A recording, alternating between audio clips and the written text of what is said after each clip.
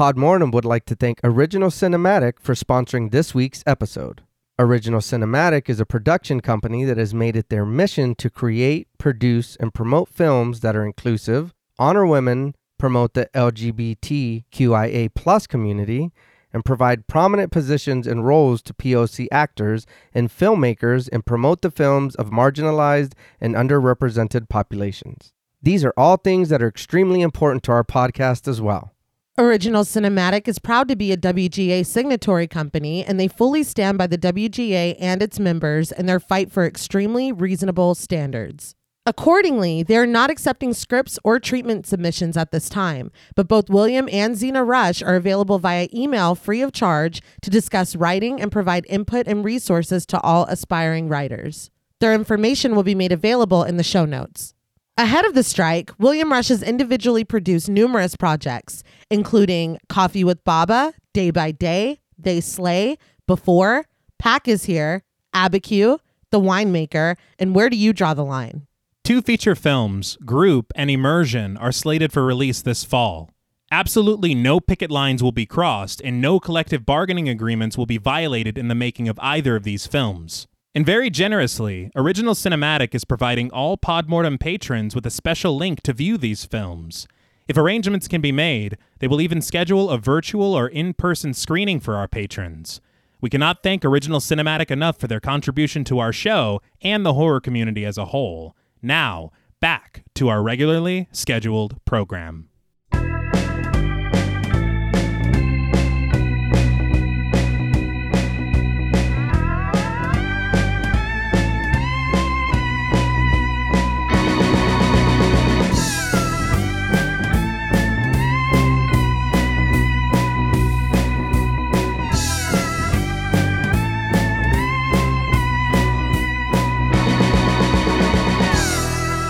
Salutations! Welcome to Podmortem.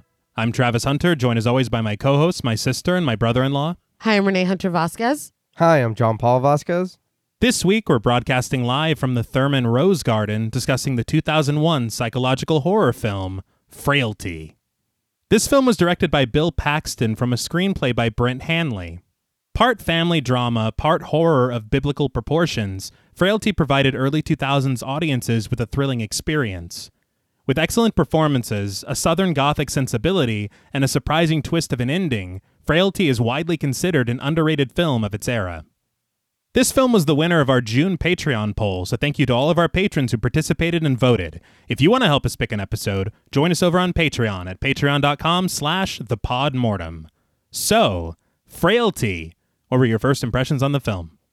I remember watching this movie once a long time ago, like a little after it came out, and then that was it. And then I watched it with your sister, and there's times, and I get it could be a little frustrating. I'm like, I don't know what that is.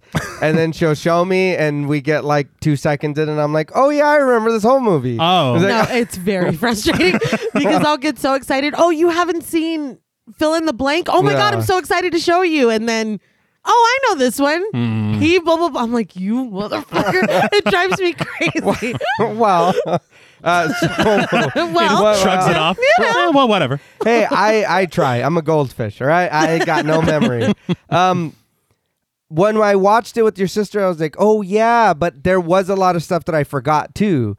So watching it again, I was like, oh, shit. And then watching it for the show, there also was other things that I noticed. And I was like, oh, all right. There's some stuff going on in the movie. Fair. Well, I don't want to give really No. stuff away, things away in the movie. But I did look at it from a different kind of point of view, being older and watching it. And it kind of, I don't want to say concerning. Like, I mean, it is concerning. But, but yeah, it was really good movie. Still really good. Like, very, very good movie. Everybody does a good job in this. And I was just like, man, this is fucking great. Like, this is a really good movie. Yeah, I love Frailty. I've always loved Frailty. It's one of those movies, and it's weird what movie at that age you choose to kind of hyperfixate on. Mm-hmm. But this was one of them that we watched over and over and over and Okay. like we watched it all the time. Yeah. It's great. I've gone on record multiple times, sucker for a twist ending. I feel like this one, the execution of it is really great. It was the first time I ever saw Matthew McConaughey being serious. Yeah. I won't say it's the first thing he ever did serious, first thing I saw him be serious in. And then it's like, He's got oddly defensive. well, because people are going to be like, Well, was he actually- yeah. right. It's like, yeah, I know. Okay. I was 12 when this came out. Give me a fucking break. Yeah, I was gonna say this is what 01? Yeah. I this was not a well this versed in was Matthew McConaughey. Some time. But There wasn't a lot of McConaughey people versed in. right. Yeah. Unless he made 50 films. I don't know. Shut up, Dave. Sorry. Dazed and confused. But for me, watching this from, in 2023, it's like, oh, you can see, because everybody was so shocked and blown away in True Detective. Yeah. Yeah. And it's like, he always had it. You know what I mean? He just, but whatever.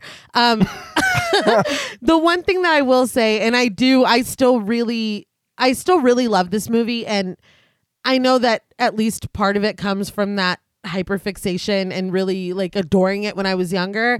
But I think that it is like you said in your intro, incredibly underrated. Frailty is one of those movies where you meet somebody that's seen it and you're like, oh yeah, fuck Frailty. You know what I mean? Nobody talks about it, or I don't see anybody talking about it. I don't know why I'm so defensive.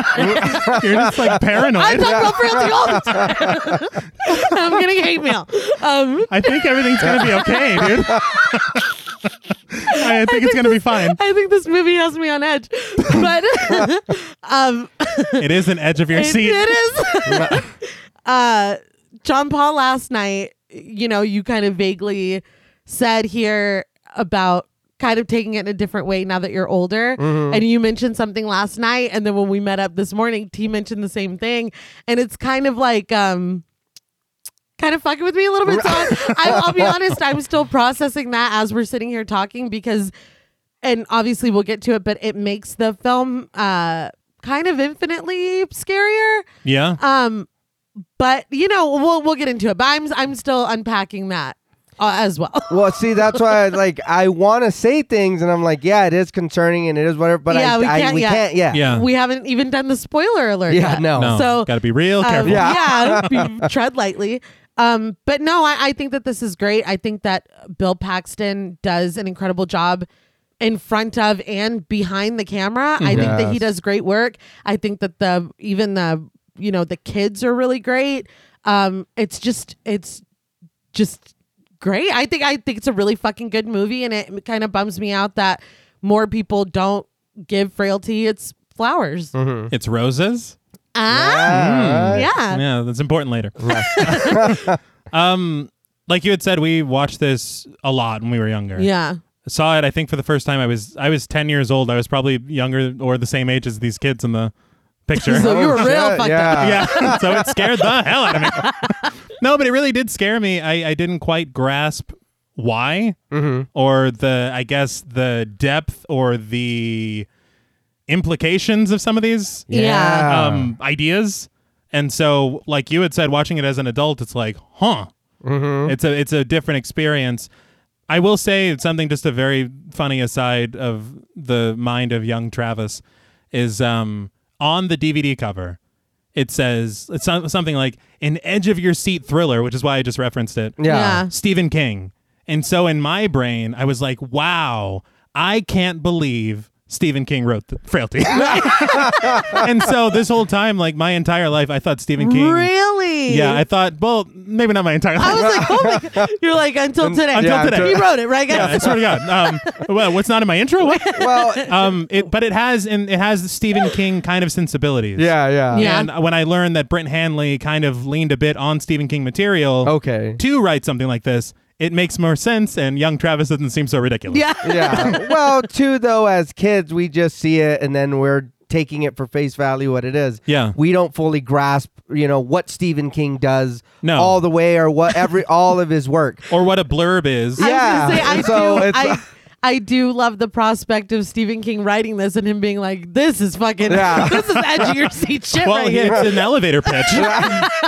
He's like, you need to watch Frailty. But it's a lot of things. It's a family drama. Mm-hmm. It's a supernatural mystery. It's a gothic horror story. Right. And I did want to, I looked up, because a lot of times when you hear gothic in terms of literature and films, it's not what we think when we hear the term gothic. Right. Yeah. It has nothing to do with Susie Sue or The Cure or anything like that. Right. Yeah. It's basically any kind of piece of media or literature that deals with terror, supernatural implications, family secrets, the past revisited in a new context, or having a bearing on the present. I guess the past coming back to haunt you. Yeah, think Sutter Kane, dude. Yeah. In the Mouth of Madness. Sure. I mean, But this has the strong familial implications. Yeah. And it really does lean very heavily on the family drama in a way that I did not appreciate as a kid. I don't think that you can fully appreciate the depth of it as a kid. No. And the other thing about it is I don't know what it is about me. I am a non-religious person, but something about religious horror fascinates me. Yeah. Any kind of Exorcist movie, any kind of thing like this, I'm very interested by it. okay. But I don't know why. Because it's could be real life. Yeah. You know what I mean? And it's not everyone, obviously. Please don't be mean to me. You're really... I'm worried. Have people been saying things? Or No, but anybody who believes in anything enough can take things to an extreme that is harmful or dangerous. And so that is, there's a bit of that real world. I think we talked about it in St. Maud. Yeah. Yeah. There's that potential. Anything has its extremes. Yeah. Right. And that's kind of a terrifying concept. Yeah. And this revolving around the family, Yeah. like it's rough. It's heavy. I did want to talk a little bit about the production, All right. because there was a few things that fascinated me from this making of documentary. I also listened to the director's commentary. Oh, I need to my sources for the Gothic literature thing. I read like the Britannica and Wikipedia, all this stuff, just to point it out. I don't want people to be like, "Wow, Travis came up with." I didn't do that at all. That wasn't me at all. You discovered a new genre, and I'm proud of you. Thank you. But the script from Brent Hanley, there was elements of the Old Testament as an influence. Stephen King, he said. The 1955 Robert Mitchum movie, The Night of the Hunter, was a big influence. Okay. And Leonard Cohen, which we love. Yeah. But it comes to the producer, David Kirshner. And Kirshner is kind of an iconic horror producer because he produced all of the Child's Play films. Oh, shit. He's helping work on the series as well. Oh, nice. Very nice. I just want to point out that John Paul's wearing a Chucky shirt right now. I'm trying to appeal to him. I didn't know this, but Kirshner is credited with creating the animatronic Chucky doll. Oh, sweet. Hell yeah. I don't know that he built it, but I think he designed it. He was like, guys, why don't we make a doll? I want Put credit. my name on it. Well, we all know how cool Chucky looks. I mean, but the thing is that the script comes to Bill Paxton. Yeah. And Bill Paxton is becoming attached to play Dad. Yeah. But after he gets attached, he talks to Kirshner about it, and he's like, I don't know if we put this in the hands of any director, what will happen to this story. Yeah. If it'll be sensationalized, if it'll be kind of milked for its melodrama. He goes, I think we need to put this in the hands of a very capable director. And I think it should be me. Well.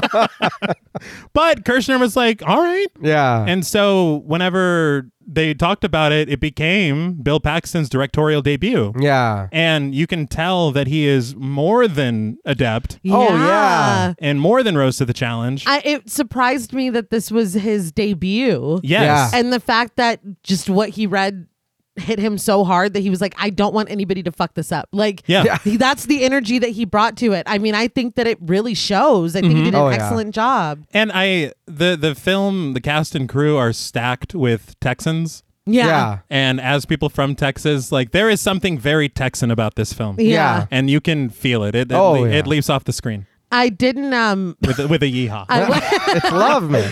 I was a little bothered that they named the town Meat. That's a problem. Yeah. I was like, oh, we're fucking jokes to you.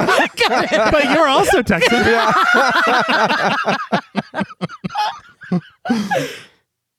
Now, before we destroy this film, we would like to issue a warning for spoilers. Pod Mortem is a very in-depth podcast, and in thoroughly discussing horror films, we have no choice but to spoil a thing or two. If you don't wish to be spoiled, please go watch the film, then come back and enjoy the show. If you've already seen the film or don't care about spoilers, let's work through our list. So the film begins with the opening credits in white, over sepia-tone photographs that fade into the frame from blackness and interlay over each other. My first note is that it's funny to me because I feel like in the early 2000s, we got a lot of openings like this. Yes. Oh, yeah. Where you have credits, but then you have a bunch of shit going on in the background. It was just like decoration to me. Like, I feel like I did not fully comprehend that they're laying out very important shit in the background because this is all very important. I think I was just entranced by it. Yeah. No, I will be honest, I didn't pay attention to it because of that. Yeah. I was like, well, this is just of its time. It's just for me to keep my attention while they're showing me all the players in the movie. And it's like, okay, that's fine. I really didn't. I was just like, it's like come on. You take it more as like tone. Yeah. You know? And we said the same thing on Identity. Yeah. Where it's like, oh, they're telling us everything. God. Identity, they give away the whole movie. Yeah. And we're just like, all right, sure. Cool. Can we get to the motel? Yeah. But accompanied by foreboding strings, we see the front of a house as well as farmland and a newspaper headline reading, "Mystery of the Butchered Body Still Unsolved." This is followed by a man in a suit and a hat pointing out to the land before transitioning to what appears to be a forensic investigator analyzing skeletal remains. This cuts to a crucifix necklace resting in someone's open palm, and we get the title, Frailty. So the music is great in this film. Oh, yeah. Yeah. I wanted to call out the composer, Brian Tyler. He recently scored both Scream films for Radio Silence, but he also scored Bug, Ashley Judd, and Constantine. Hey, all right. Very nice. But the opening credits continue with the montage of photos, more pictures of houses, crime scenes, and a newspaper article reading, "Mutilated Body Identified as Perkins." And I'm like, all right, can we just get to the movie? Yeah. It's like, dude, they're talking about some real shit. Yeah. But this is followed by a set of fingerprints and crime scene technicians testing blood found on a piece of fabric. Another article, and now you might want to pay attention to this. It reads, "Second victim found in God's hand case," before showing a photo of police officers at the scene of a crime and a search party being led through a field. We then see an article reading, "Sixth victim found," which is interlaid over a shot of victims' buried remains. So, according to the commentary, these photos in the montage are actual old crime scene photos. Oh, wow. shit. Bill Paxton apparently collected old magazines of forensics, and they just used them for the film. Oh. That's really cool. Yeah. And it was the editor's idea, Arnold Glassman. He said, I know you want to do this, and I know you, because it's kind of an homage to Hitchcock with the swirling stuff and whatnot. Yeah. But Glassman was like, why don't we also reference the plot, man? And that's why. It's like, oh, okay. All right. I mean, I guess we could. So it was just going to be tone. Nobody pays attention back here anyway. I don't think Nay is paying attention. So. But with the colors inverted, the camera tilts around the moniker God's Hand before it dips down to reveal the FBI headquarters building in Dallas, Texas. We see on-screen text telling us that it's 10:25 p.m. So I will say, this film being very Texan, Bill Paxton actually grew up in the DFW area. Oh, nice. And I remember whenever I went to the 6th Floor Museum as a kid in Dallas. Was Bill Paxton there? No. He's just shaking hands. Yeah. It's Bill Paxton. No, but there's a photo of the parade with JFK. Yeah. And whenever he left the hotel in the morning, in the crowd on his, I think, uncle's shoulders is Bill Paxton. Oh, yeah. I did see that. Yeah. Yeah. So okay. it's wild. What a life. Yeah. But very interestingly, not one frame of this film was filmed in Texas. Of course. But it still has the vibe. It does. Like Yeah, you it does. have to give it that. Yeah, It does. They did well. I would never have guessed that. Not It at was all. like No. California, right? Yeah, it was. I mean, that's really impressive. Yeah. But a car pulls into a parking spot in front of the building, and out steps FBI agent Wesley Doyle, played by Powers Booth. It's Curly Bill. Yes. Oh, yeah. Tombstone. Oh, Yeah. shit! Yeah. You know, and that's okay, Yeah. because Bill Paxton said that they met, and that's why he cast him in this. Okay. Yeah. Yeah. It's because of Tombstone. Can we just talk about his name for a second? Oh, it's great. That's He's wild. Can you imagine having to live up to that name though? Powers Yeah. Booth. Fucking watch it not be his real name. Yeah, I know. You know what name I always thought was cool because it's like the same word twice was Rip Torn. I knew you were gonna say that. Rip Torn. That again, but you gotta live up to that. Yeah. You gotta You know? rip Yeah. the shit out of people. Yeah. You gotta be ripping phone books Yeah. for people. It's You gotta be an insult comic.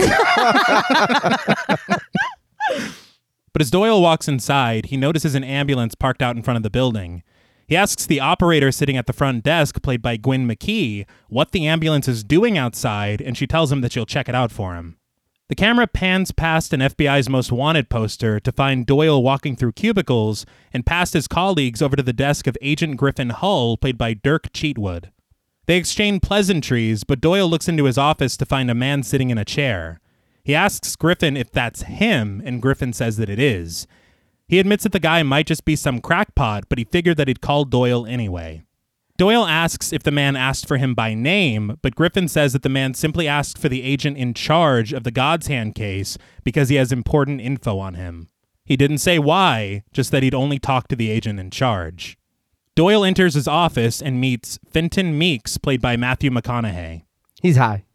you know he is. Yeah. I remember he came here, I don't know, probably last year and went to the Whataburger drive-thru and it was all over Facebook. Yeah. Well, I go to that Whataburger. Right? It's like so exciting. Yeah. Well, I know but he's from not too far from where we live. No, I saw a clip from a long, long time ago that he was on some show and they asked him about living kind of in the middle of nowhere. And he said that he comes to Walmart and San Angelo, Texas to buy beer and condoms. Well, But I didn't even live here, or we didn't live here yet. You did. Yeah, I did. There is a Walmart coming in from the road that leads to the little town where he's from. And the Walmart does have It is, yeah, beer and condoms. I feel like it's a little personal to me. Telling people those purchases. So on commentary, Bill Paxton talked about casting Matthew McConaughey and Dirk Cheatwood and a few other people because they were all in a movie together called U-571. And it was like a war film. Okay. But you notice a lot of the people that end up in this film are either previous colleagues of Bill Paxton, personal friends of Bill Paxton, or just people he thinks are cool. But Yeah. we always love when directors do that. Of though. course. We've talked about it before with Mike Flanagan. He uses his buddies in the same thing. Yeah. Uh-huh. Adam Sandler does that shit. A lot of those. Quentin Tarantino. Yeah. Yeah. Yeah. Quentin. Kevin Smith. Yeah. Yeah. Oh, it's never a bad thing. No, yeah, we love that. Yeah. I would do the same thing. Hell yeah. So before I continue, I'm going to let everyone know I'm going to have a lot of trouble saying this name. It's either going to be Fenton and very proper or Fenton. I cannot get used to this name.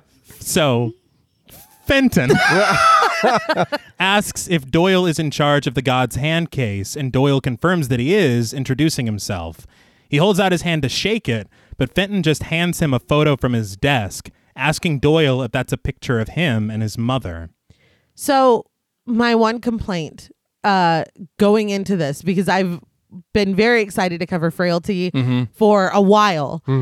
My only complaint was I already fucking know everything. That was I was like, I would love to be able to sit down for the show and watch this blank. Yeah. Okay. You know? But the other side of that is you catch all these moments of foreshadowing, and that was one of them that you don't, it doesn't mean anything until you have seen it and you know, and then you're like, oh my God, that's right, you know? Yeah. And for a couple reasons here with what just happened. So, I mean, that's a treat. You know? I think that's one of the best things about movies with twist endings is are the ones that inspire you to go back. Yeah. Yeah. And this Ooh, one, we just talked about that. yeah. Yeah. But with a smile, but somewhat sternly, Doyle says that he would appreciate if Fenton didn't take things off his desk. Fenton apologizes, but admits that he has been here a while and that he's already had a look at all of Doyle's plaques and citations. But he motions over to a wall of gruesome crime scene photos, admitting that he didn't care to see those, though.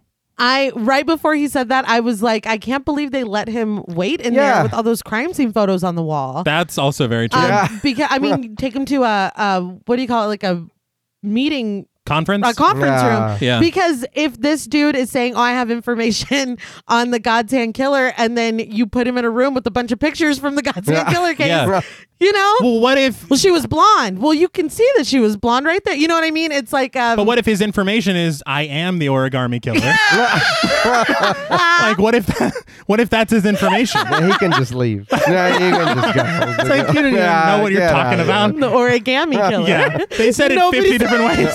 Nobody said origami the same way. Where was quality control? Like, at least get Ran out of money. One uniform. One uniform way to say it. The budget went to making her dance at that nightclub. Yeah. They're like, sink all the money into that, apparently. But regarding the crime scene photos and Fenton's hesitance to look at them, Doyle seems a little annoyed. He's like, everybody loves my murder wall. But he quickly changes the subject, asking Fenton for his name, which he provides. Now, it is very important, if you've never seen this movie before, the key to enjoying this movie, if you're seeing it for the first time on Amazon Prime, or feel like browsing IMDb, don't do either. Yeah. Because if you pause the movie on any moment, you're going to get something you don't want to see. Yeah, I was appalled.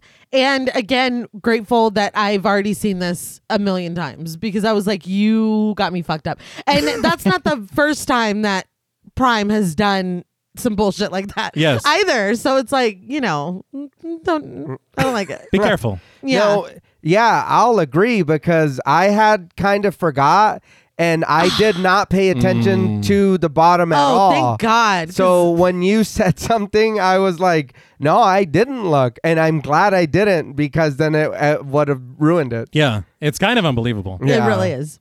But Fenton sighs, admitting what he's about to say might sound a little crazy, but he knows who the God's Hand Killer is. Doyle responds incredulously, saying he'll bite, and asks who. Fenton is mildly taken aback, saying that Doyle hasn't even heard him out yet and he's already being doubted. But Doyle explains that with a case like this, it doesn't end with someone just waltzing into his office and telling him who the killer is. It just doesn't happen like that.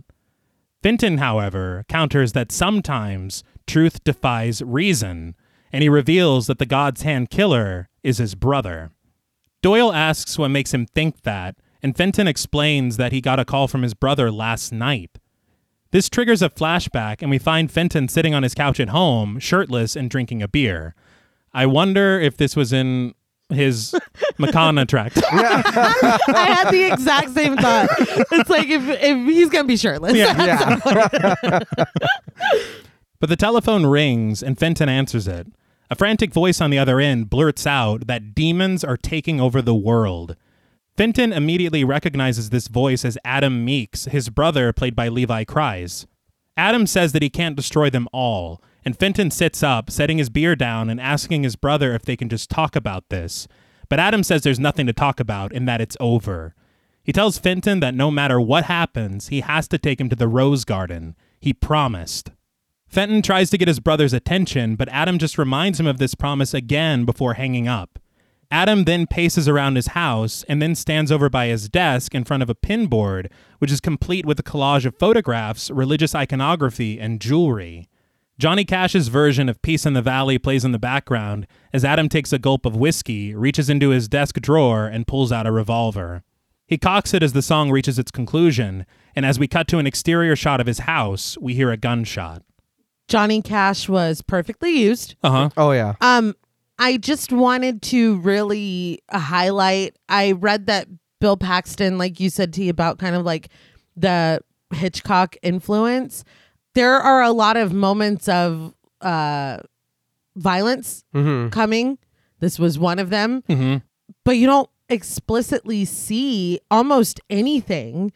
Yeah. And the cutaways, I feel like it's just as impactful. And like thinking about it, what Bill Paxton was worried about if somebody else got their hands on this and it being, like blood all over the walls and like that really would I don't want to say ruin it, but it would be a completely different movie. Right. I think it would put the emphasis on the wrong things. Yes. Yeah, there you go. The subtlety with which these things are used, I feel like the restraint is really like masterful. That's why it is very surprising to me that this is the first thing he directed. Yeah. Because his vision seems very clear about things like that, because I feel like the temptation would be there to Right. Because the things that are happening are horrific.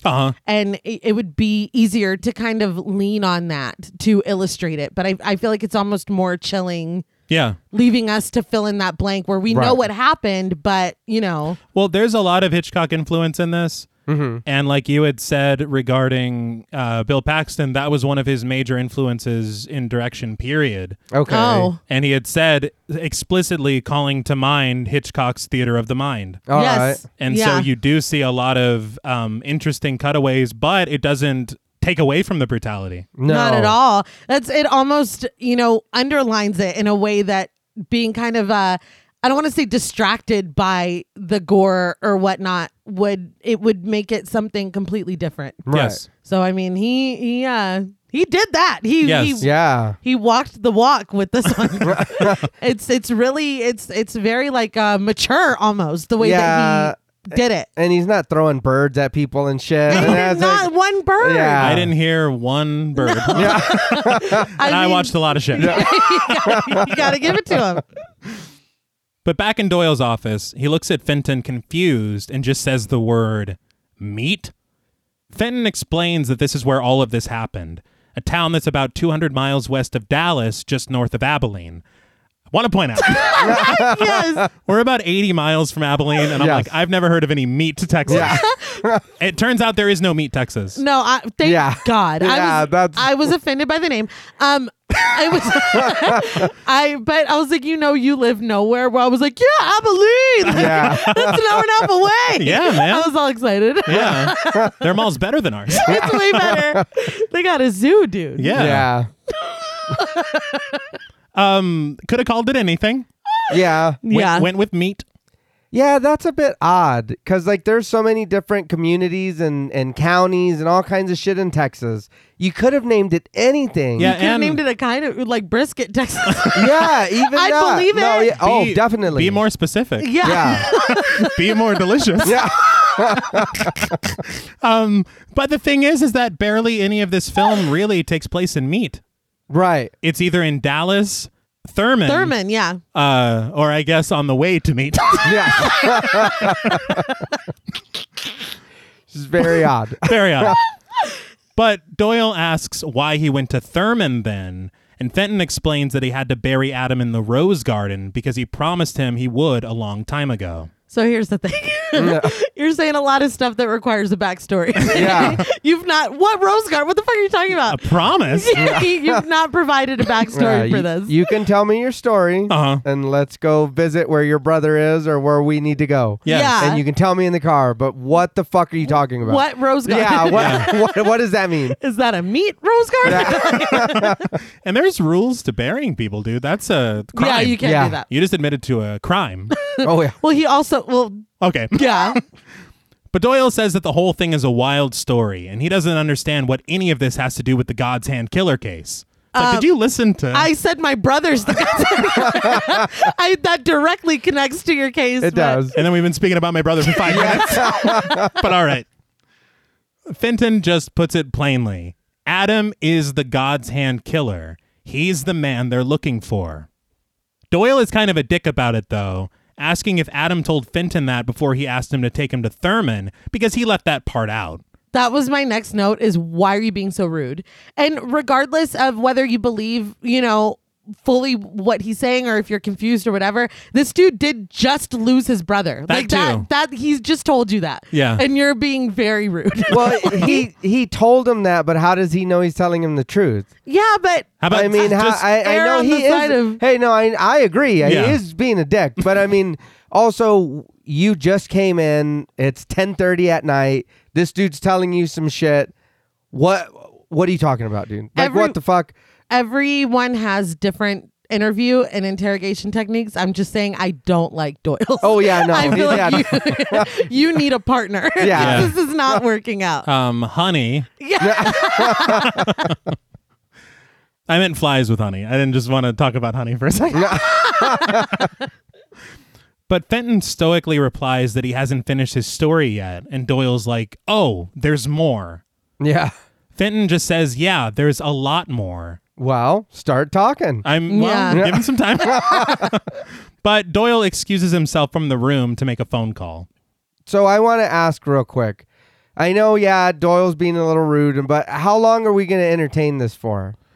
Well, I mean, the story's just started. It's very interesting. Right. If this is my case and I cannot find this dude and somebody just walked in with potentially a bow slapped on it, right, I'm entertaining it. Maybe not alone. The things that he does later, I wouldn't be doing that by myself. Okay, yeah. But I would entertain it. Tell me what you have to say. Where does your brother live? What, you know what I mean? Yeah. We're gonna invest. I don't care that it's 10:30 at night. No, I agree. This is my case, and I'm locked in, and I would be a lot nicer. He really did just blow this case wide open. I'm saying if you're telling the truth, it's done. You can take down your fucking murder wall. But we see Becky, played by Missy Kreider, sitting behind the desk at the Meat Sheriff's office. She answers Doyle's call and tells him that the sheriff isn't in when she's asked. Doyle just explains that he has a man named Fenton Meeks in his office, and Becky reacts immediately with disbelief, asking what Fenton is doing there. Doyle is surprised that she knows him, but Becky tells him that Fenton caused a ruckus in Meat earlier today, which ended with him stealing an ambulance and his brother's body. That's why I was like, he did worse than just the bearing thing. He stole the body. Ambulance. I will say, her reaction is very strange to me. What's he doing there? Yeah, like she's making it like I haven't seen him since high school. Yeah. But it's like he stole a corpse. Yeah. That's a lot more important. And an ambulance. Because a little bit, boys will be boys. Yeah, well. Some of them steal ambulances and bodies and whatever. Yeah. Here in Brisket, we do things. We take care of our own brisket. Those old brisket boys or whatever. We take care of our own brisket. In Brisket. Oh, okay. Fair enough. BYOB. Yes. Smoke it slow. That's our motto in Brisket. It's on the town Low side. and slow. So we're eating his brother. Yes. All right. We're now cannibals. Yes. We're cannibals here in Brisket. That's how she answers the phone. Doyle's like, what the fuck? Get out of my office. But Doyle looks over to his office window before rejoining Fenton. Fenton asks if his story checked out, and Doyle says that it absolutely did. Fenton then asks plainly if that means he's under arrest, but Doyle says that the sheriff in Meat is willing to overlook the whole thing so long as Fenton brings the ambulance back. They take care of their own in Brisket. And Fenton just remarks that you gotta love small towns. See? Low and slow, baby.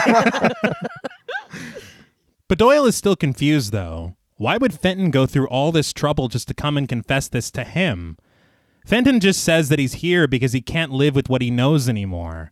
Very important line. Mm-hmm. And it really feeds into something we'll get back to in the third act. Mm-hmm. But Doyle, almost suspiciously, asks exactly what Fenton knows. Fenton just leans forward, looking at the photo of Doyle and his mother again. We see a younger Doyle standing in his uniform with his mother, played by Betty Gurul, holding a certificate from the FBI. Doyle confirms once again that yes, that's his mother, and when asked, Fenton tells him that they have the same eyes. Doyle just changes the subject again, asking how Fenton knows his brother is the God's Hand killer. Fenton says that he knows it was him. He says it all started back in Thurman. So you've known this whole time, man? Well. We're not talking about that. No. Why can't we just act like we're in Brisket and you just You can't. Let's just play a harp and go back to 1979. And Paxton resisted the urge to play Smashing Pumpkins 1979 Oh, over this. you know. So again, because I would have succumbed to the temptation. I honestly, I want him to. I love that track. That's just the end of it. But we cross-fade to the blue sky of Thurman, Texas in the summer of 1979. The camera dips down to show a school bus slowing to a stop to let out young Fenton and young Adam Meeks, played by Matt O'Leary and Jeremy Sumter, respectively. If I may, okay, you'll indulge me for just a moment. Mm-hmm. I want to talk about Jeremy Sumter really quickly. I knew you would. Really, I want to talk about a movie he was in. So this was 2001, and just 4 short years in 2005, he would make a TV movie. I'm sorry. No. Called Cyber Seduction, His Secret Life. Cyber Seduction, His Secret Life. All right. One of the worst things I've ever seen. I watched it so many times because it was very funny. He's on the swim team and he gets addicted to internet porn. And it's like a cautionary, like, what are your kids up to movie? Yeah. Oh my God, I watched it so many times. I only bring it up because I want to know if any of y'all saw it too. Is this like a Hallmark movie? It was like a Lifetime maybe. Oh, yeah. Okay. But man. No. It is a blast. You made me watch it with you. I remember it. Watching it on the phone with my friend Eric. I remember making you watch it. Yeah. And I remember watching it many more times after that. But yeah, did any of y'all see that? Like, and is it scary enough to cover? Can I somehow get it on the schedule? Hey, your birthday movie's coming up, dude. But the boys walk together down the street as the school bus pulls away, Adam singing the Christian song, Joy in My Heart, but Fenton refusing to be his backup to sing Where when he's told. Adam lets him know that he doesn't have to sing it, he can just say the word, and so a reluctant Fenton joins his younger brother in song. The boys walk into the Thurman Rose Garden as the song continues, and Fenton gets a little more into it. Yeah, they were really fucking up the pacing of that song. Oh, yeah. They were. Well, because Fenton's half-assing it. Yeah. I did want to say that originally written in the script, this was taking place in Tyler, Texas. Okay. And that's a real place. I was going to say, which is real. Yeah. But Bill Paxton changed it because they also have a public rose garden. Ah. And he was afraid that with what we see in the film, people would... Oh, all right. All right. And... But as they walk among the roses, Fenton recounts a girl who threw up at school today, how nasty it was, and the boys laugh, remembering that the principal fell in it. Yeah. What a slapstick day y'all had. Yeah. That sounds like a fucking cartoon. Their school is a film from the 20s. Yeah. But adult Fenton narrates, telling Doyle that they lived just behind the rose garden in a house where they used to keep the gardeners in the 1950s. He explains that his father got a good deal on the house back when he and their mother got married. That would be cool, but that close to a park, you got to think about the maintenance, the lawn care, the leaf blowers, everything. That would be cool, but then there's bees, then there's it's cool, but no, it just made me just waiting in the yard. Like, God damn it, the bees are back. Then you gotta run. Hey, I don't want to run through a bunch of bees. Can we make absolutely not? Can we make friends with the bees? Yeah, they're cool. Not the but bees. Doesn't have to always be like that. They do everything for us. Yeah, they do get mad, but they're very important. Yeah, I don't know why the bees. I love the bees. They're great. They are. And the honey. bees. I was just talking about honey, remember? But as the boys continue to sing, we see them enter the house, and we cut to a little later when Adam is watching television in the living room. I did want to point out the exteriors of this house, the backyard, the front yard, the rose garden, are on location. Okay. But the interior of the house is always a set. Wow. Yeah, I never tell. It's very well done. They had actually talked about it, Bill Paxton on commentary, the studio that they were filming out, or the lot. Mm-hmm. Just outside of their lot, Reese Witherspoon was filming Legally Blonde. And so he'd come out looking worse for wear. Yeah. And he'd be like, how's your day going? Yeah. And she's holding a tiny dog or whatever. She's like, what? Like it's hard? That's great. Yeah.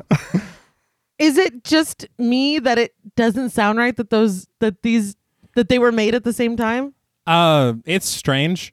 Frailty and Legally Blonde? That just doesn't sound right to me. If I'm being honest, I feel like I want to say that Legally Blonde seems older, but Kind of. Well, I was surprised when we started working on this. I was like, 2001? Yeah, it's wild. What the fuck? To quote one of the lead actors, time is a flat circle. Yeah. It truly is. But as an alligator whips around some foolish man on the television, Fenton cooks dinner for them in the kitchen. Adult Fenton explains that Adam was 3 years younger than him and that their mother passed away during childbirth, so he took care of him for about as far back as he can remember. He says their father was a mechanic who worked in Jupiter and would usually be home around 5:30 and they would all have dinner together.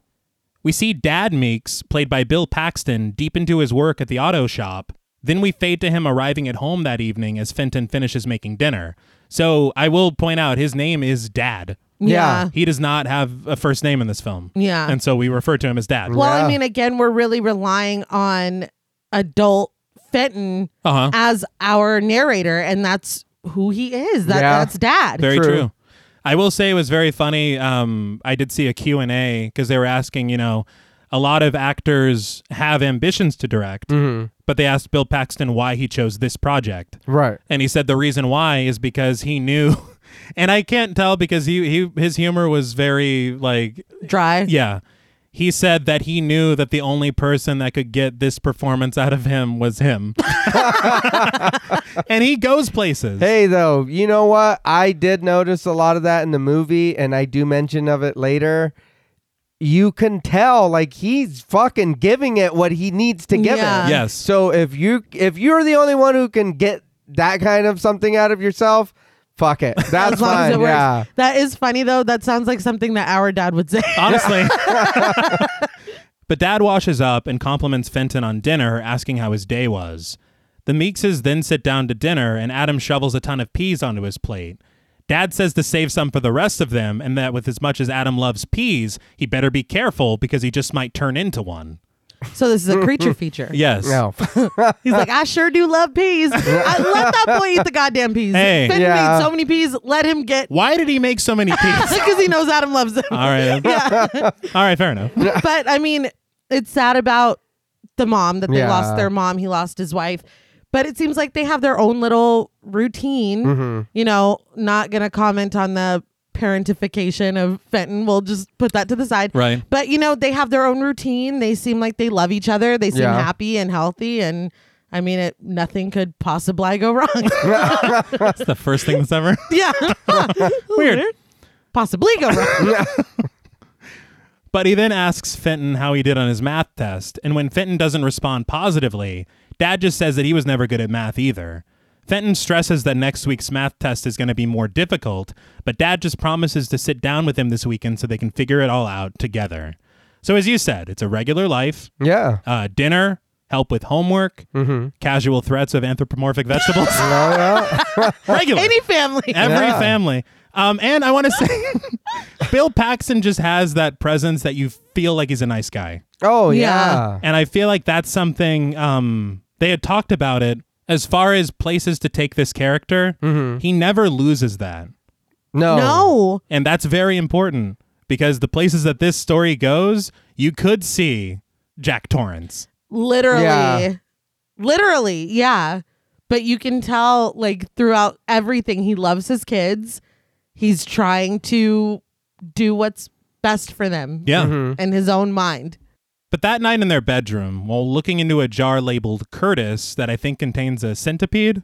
Yeah, I don't know. I never saw the bug in there. No. So I assumed it was a tarantula. I read that it was people thought it was a centipede, but it was a millipede or the other way around. Which one's bigger? All right. Oh, no. All right. I don't want either of them. I'm good on both, honestly. But Adam asks his brother if they can go see Meatballs after school tomorrow.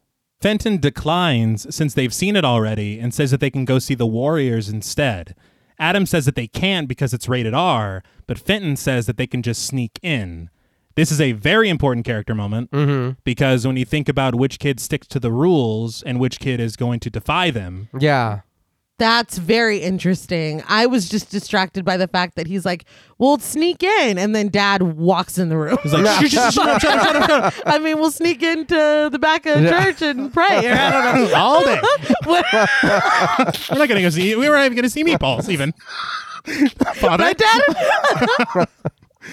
But Dad does walk in exactly at that point in time. But he asks his kids if they've brushed their teeth, and they say that they have. But Dad tests Adam's breath by having him breathe into his face. Dad reacts like a cartoon, collapsing dead from an imagined stench, which makes Fenton laugh. Adam goes into defense mode like Nay's been all day for some reason. But Dad... I did brush him. But Dad calms him down with a kiss on the forehead. He shuts off the lamp, remarking that he knows Fenton is too big for a goodnight kiss. And after talk of goodnight and bed bugs biting and whatnot, Dad just tells his sons that he loves them and leaves. Now in the dark, Adam really pushes to see Meatballs again. And Fenton tells him that he can go see it all by himself and that he'll go see the Warriors. Adam complains that he doesn't like seeing movies alone, so Fenton relents, and it will be Meatballs once again tomorrow. Yeah, just go with your little brother. Just go watch it, and then the next time it's like, no. We went twice. Uh-huh. Let's go watch the More Warriors. than twice, because it's like we've seen it. Oh, well then, no. Yeah, you get one more. We've been watching it. Yeah, one more Meatball, and that's it. Then we got to sneak into the Warriors. I did read Bill Paxton had said, because in the original script, the movie, because it's 1979, the movie was going to be Alien. And that was going to be what was in the script, but Bill Paxton was in the sequel. And so he's like, right. Probably shouldn't say that. I would have been like, we'll go see Alien. And the next one, I bet there's going to be a real, great fucking dude in it. Real familiar. Yeah. Don't put films in my hands, I guess. You're just talking into the camera? Nay. You're not even... These names could be Bill something? You're not even something playing... Paxton? You're not even playing Dad anymore. I know. But over a shot of Fenton in bed, adult Fenton narrates that this was their family. Just the three of them. All of their parents' relatives had passed away, so it was only the three of them left. But he says they didn't mind and they didn't need anybody else. They were happy together. Until... Young Fenton stares up at the ceiling at the light fixture in the dark. It suddenly springs to life with light as Dad rushes in, frantically waking up both boys. He tells them that he has to tell them something. He calms them and sits down next to Adam. He then says that they need to listen very carefully because something has happened. Was anybody else surprised that this was the same night? Because I thought he was just giving us a little peek into their lives and then was going to say later what happened. But literally that night where we're all joking about being peas or whatever, joking about being peas. Turning into them. This weird Kafka-esque. It's a nightmare, really. Yeah, seriously. That same night. Yeah. I mean, it made it even scarier for me because it's everything was fine. Right. Well, I like that switch from normalcy. Yeah. And honestly, Doyle's like, I don't have time for... He's like, let me tell you about a random Tuesday. Yeah. You're saying this happened last week? No, get to the part with the thing. God's hand. But we flash back within this flashback to Dad asleep in bed. A baseball game is heard on the television as adult Fenton explains that his dad said that he had a vision that night. A vision from God. We see Dad waking up, rising in his bed as an angelic choir begins to sing, and a trophy on the mantle that appears to be an angel begins to glow from an unseen light source. It shimmers in the light, blinding Dad, who shields his eyes. Adult Fenton says that an angel came to his father that night and told him the truth of the world, revealing God's special purpose for him and his family. So, originally, they had in this scene a full-on angel materializing in Dad's bedroom. And they realized that maybe that's a bit too much right now. Well, my note was, can we see the angel? See, and my entire thing about this was I was glad we didn't see the angel. Yeah. Yeah. Because to me, I was like, are we preserving ambiguity? Yeah. That I like. Mm-hmm. Go on. Okay. But Dad tells his sons that the end of the world is coming, and the angel showed him that there are demons among them, released by the devil onto Earth for the final battle. He says it's being fought right now, but nobody knows it except for them and others like them. Adam says that he's afraid, but Dad tells him not to be afraid, as they've been chosen by God who will protect them. He says that God has given them special jobs to do, and that they don't need to fear these demons, because they destroy them. That's God's purpose for them. Fenton looks on incredulously, as Dad says that the angel called them God's hands. Fenton's face is like, Like, do you think maybe you had a nightmare? Yeah. Like, Yeah. How have you been sleeping, Dad? we're supposed to go see Meatballs tomorrow. Like, this is a lot. Does this affect Meatballs viewing at all? Or? So I should have gone to the Warriors. Got it. Damn it. Always go with your first mind. I don't know what's scarier. You saying you had a vision from God? Are you actually having a vision from God? Like, are you sure? Are you like? I don't know. I mean, I don't know what's scary. To be honest. for me, because the way he's explaining his plan, it just sounds like you want to murder some people, dude. Well, we'll get to that in a minute. I'm just, it's like demons. I haven't seen any demons. I don't know what the fuck you're talking about. And it only gets worse. It only gets worse. Yeah. You can just put a period. But Adam asks if they're like superheroes, and Dad's like, yes, son, that's exactly right. We're a family of superheroes who are going to save the world. Fenton says that it doesn't make any sense, but Dad swears it's the truth. When Adam asks him what their superpowers are, Dad explains that they can see demons while other people can't, and that God will be sending them 3 weapons to use to destroy the demons. Adam asks, magical weapons? And Dad goes, I imagine so. Is there any other kind when you're God's hand? Fenton's like, can I go back to bed? Yeah. Literally. But Adam asks when they get these weapons, and Dad says that the angel just said soon. But there are rules. They can't tell anyone about this because it would put them in danger. Dad recognizes the look of worry in Fenton's eyes and tries to quell that feeling. He says it's a lot to understand, and he even wanted to take some time to figure it out for himself, but the angel said that he had to do it now. Dad asks Fenton if he understands that Judgment Day is here, and soon they'll all be in heaven with Mommy. That's not as comforting as the way you're saying Yeah, it. No. I don't want to hear that. Yeah, I'm afraid. Yeah. That is fucking scary. It feels Heaven's Gatey. Yeah. It feels Jim Jonesy. Yeah. It doesn't feel good. It doesn't feel good. We were just talking about meatballs. Yeah. Literally. Right, we were supposed to go to the movies and Yeah. you come do this shit. Lay this on me. Yeah. Go In back the to middle bed. of the Yeah, night. right. Lay this bullshit up. But as his dad continues, adult Fenton explains that he didn't know what to feel or say then, and he didn't realize that in that moment his world had been flipped over, and that under that world were dark things under there. Very dark things, and his little boy's mind just couldn't take it. There's some really fucking great lines in this movie, and that was one of them, I thought. I also appreciated the cinematography in this section. Bill Paxton pointed out that whenever he worked with this artist, David Ivey, and they designed all these really intricate storyboards, and when you look back and forth, he followed the storyboards to a T. Oh, nice. But this scene was supposed to be Dad on the bed with both Adam and Fenton. Okay. But the way that it's shot and shown in the film is you see the seeds of division already being sown. Yeah. Yeah. And wow. The camera pulls back on Fenton. The camera pulls back on them. It's them getting further apart. Damn. Yeah. And it's very interesting. Yeah. But we fade to black and then into the next morning as Dad calls out, waking up his sons. He comes in completely normal, telling the boys that they overslept and need to shake a leg and get dressed. Fenton looks petrified, and Adam asks him what's wrong. Are you fucking for real, Adam? Do you remember having the scariest conversation Of your whole of your entire goddamn life? He's like, what's wrong with you? Yeah, that's weird. I'm fighting for my fucking life, Adam. I'm terrified. Dad, Fenton's acting weird. But we don't waking up and then everything just being normal. Like, was that a fucking nightmare? That's fine. Yeah, I would hope. Yeah. You know, that would be.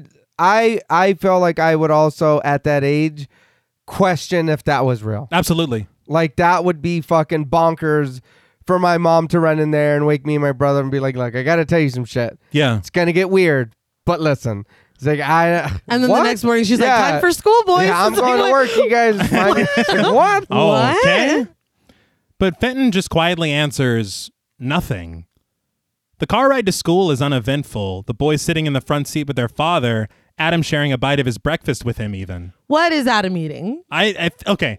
I didn't know. I've always wanted to know. Bill Paxton said on commentary, because this moment was improv. It was toast. He was like, give me a bite of that. Give me your damn sandwich. He's like, okay. Yes, Dad.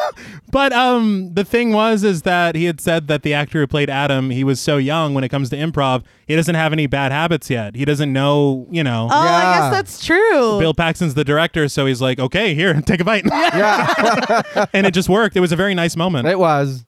But adult Fenton says that he assumed then that it was actually just a dream, just a nightmare. Nothing that crazy could be real, and everything was okay, just like before. Yeah. I mean, We can hope. Yeah.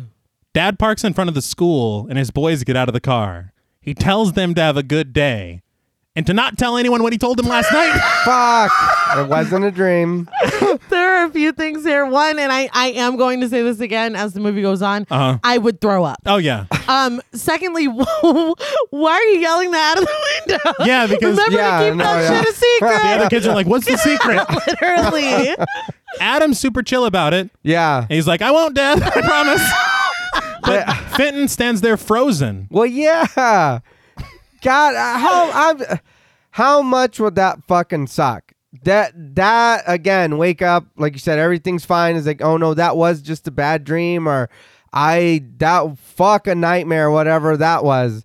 And then just like everything's fine, and right before you gotta go into school to focus, learn, see your friends, whatever, it's like, hey, don't tell anybody that crazy shit. Because like, dude, by then you could have convinced yourself. Yeah. Oh, you yeah. know? It's been all morning. yeah, Yeah. nobody said nothing. Oh, that was nothing. You're just eating toast 2 seconds ago. Yeah. But Fenton turns around to his father as he drives away. In class, the teacher, played by Rebecca Tilney, leads Fenton's English class in an exercise on the chalkboard.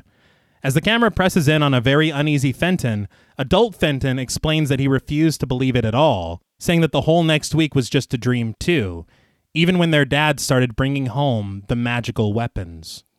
It is not fair. Like John Paul just said, he already said the last night at dinner that he was struggling in math. Yes. Yeah. Why would you lay this shit on him as he's watching? You expect him to just go and get good grades and be able to focus now? Well, but he's like, it's also very important you don't tell him that. Yeah. Watching him in the classroom, it just made me sad. Yeah. Like Yeah. you're not hearing anything.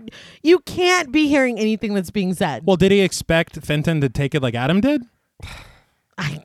Because Adam's like, later, Dad. Well, because I think that he sees this as such a wonderful thing. It's not something to be worried about. It's not something to be afraid of. Mm-hmm. It's Judgment Day. We're on the good side. We're going to help God. Why are you upset? I think he's like, remember, guys, we have this amazing secret. Like, it's like, damn, dude, I'm struggling. And we're not even there. No. But he says his dad was on his way to work when God called to him. We see Dad driving down a rural street, but something forces him to stop. He glances over to see a barn in the distance, a beam of light reaching out from the sky and in through the roof of the structure. That's God's finger. He's Just pointing at it. You know, I was going to say, I always thought sunbeams were cool. Yeah. That's about it. That's as far as I got. They are cool. They're very cool. That's not what I see. There's a quest or an item I need. There is no. It's a side quest. Yeah. The beam of light was CG. Right. They did say that they found this barn at the end of the shoot. Oh, wow. And so him coming up to the barn is one of the last things they shot for the entire film. Nice. It works, though. It does. And it was a farm, I think, outside of Bakersfield, California. Okay. But it doesn't feel that way at No. all. It sure doesn't, because we traveled roads just fucking like this all the time. Mm-hmm. But through the light beams, Dad travels over to the entrance of the barn to find an axe resting in a tree stump next to a pair of gloves. In the light, we see the name Otis etched into the axe handle, and the music grows tense. I read something interesting about the name of the axe. Okay. Mm-hmm. And tell me if you heard this on commentary, because I read it on IMDb and I tried to confirm it, and it was also mentioned in a Dread Central article. Okay. But that article cited its source as IMDb. So what I read was that Bill Paxton saw, I think it said in like Pasadena, there was an unhoused man outside, and he tried to give him money, but the man didn't want a handout. He didn't want him to just give him money. So he learned his name, Otis, and paid him to be able to use it in Frailty. If I'm not mistaken, I think that's in the production notes. Okay, so it is true. I was hoping it was true. Yeah. I like that. But so he paid him to use his name. And then I read on like Reddit and stuff, people were like, Otis stands for only the innocent survive. I'm like, where did you get that? Well, fuck. See, now you're just making shit up, dude. I was like, good Lord. That's what their axes stand for. Oh, no. Just gonna back away. Yeah. I think what I remember reading is they said that they wanted this axe to have history. Putting the name on there also gave it a bit of character. Yeah. To where Otis exists as its own like entity. Yeah. Yes. And so that was the other reason why he wanted to give it a name. Yeah. But later that day, Dad lets Adam hold the axe in the kitchen, but says that he still can't understand what the gloves are for. Fenton stands in the foreground looking very uncomfortable. The camera presses in on Fenton in class again as adult Fenton says that it was just a long, long dream. Man, to be in the kitchen and having your dad talk about like, oh, look at this axe we're going to kill demons with, and seeing your little brother hyped up or your younger sibling and it's like, hey, I'm uncomfortable that he's so on board with this. I mean, I know. Yeah, right away. And even worse, what he does in a minute. No. It's like, God damn, Adam. No, but that's what I'm saying. It's like, what the fuck? Do you know what this means? Yeah. Like, do you understand what you're saying right now? But back at home, as Fenton and Adam are watching television, Dad rushes in, placing something wrapped in a rag onto the table. He calls the boys' attention to it and unrolls the rag, revealing it to be a lead pipe. I'm sorry, I have to admit, I laughed. And the reason I laughed is because we're talking about magical weapons. Right. And he's like, I found this pipe. It's a lead pipe. Well, I'm like, look, at least an axe is poetic. This is a pipe, dude. Unless we're playing a game of Clue. Well, I want fucking nothing to do with this. well, It's getting worse and worse. I don't like this. the way I explained it or the way I took it was he wasn't supposed to find the axe yet because that's an upgraded weapon. He went on a side quest and got it. See, that's his fault. The pipe is your starter the weapon. main story, yeah. And yeah, he did the side mission first before he did the actual campaign. See, you gotta level up. You gotta level up. You aren't ready for it. That's why Fenton's confused. He's like, I don't know what the fuck. What What story am I following? Now he's bringing home a pipe. Yeah, he's like, what? We've downgraded? Yeah, the Raiders. We were supposed to help that farm. He's like, what? You don't even know what the gloves are for. Yeah. Another settlement's in trouble? Yeah, what is going on? But he says that they've got them all now, and it won't be long because the angel returned to him last night and said that God would be sending a list of the first 7 demons soon. Fenton stares on as adult Fenton says that he knew none of it could be real and that he just had to wait it out. But that night after dinner, Dad calls Fenton away from the dishes and back to the dinner table. Fenton reluctantly joins him as Dad lights up a cigarette.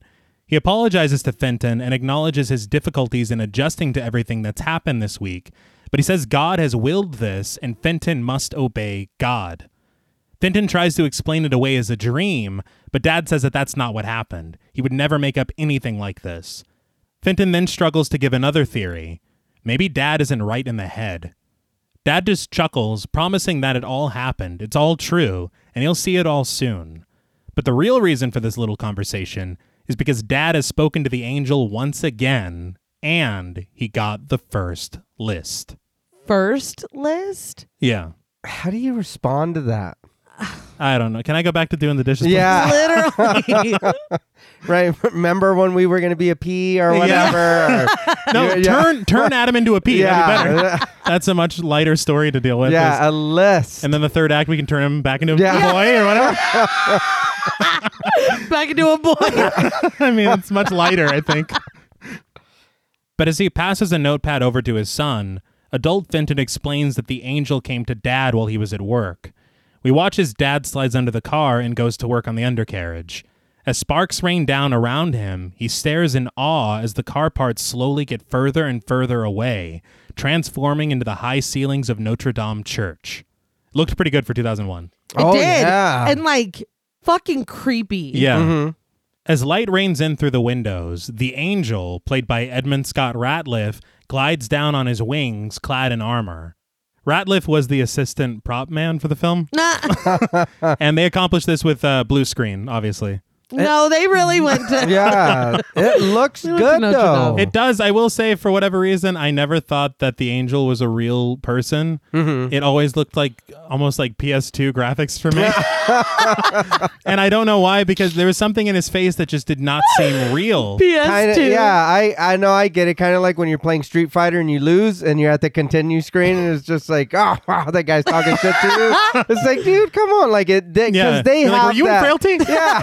I remembered it being like a drawing or like something out of a See, book. that's what I thought it was. Maybe something like that. But learning that it's a person, that Yeah. looks cool. It looked like the animation level that they had with Beowulf. You remember that flick? Oh yeah, that's that picture? right. Remember that flick? I don't think I ever watched it, but I know what it is. Oh yeah, we had But to I'm aware of it. We I'm aware watched of it in school when the teacher didn't feel like teaching. All right, wow.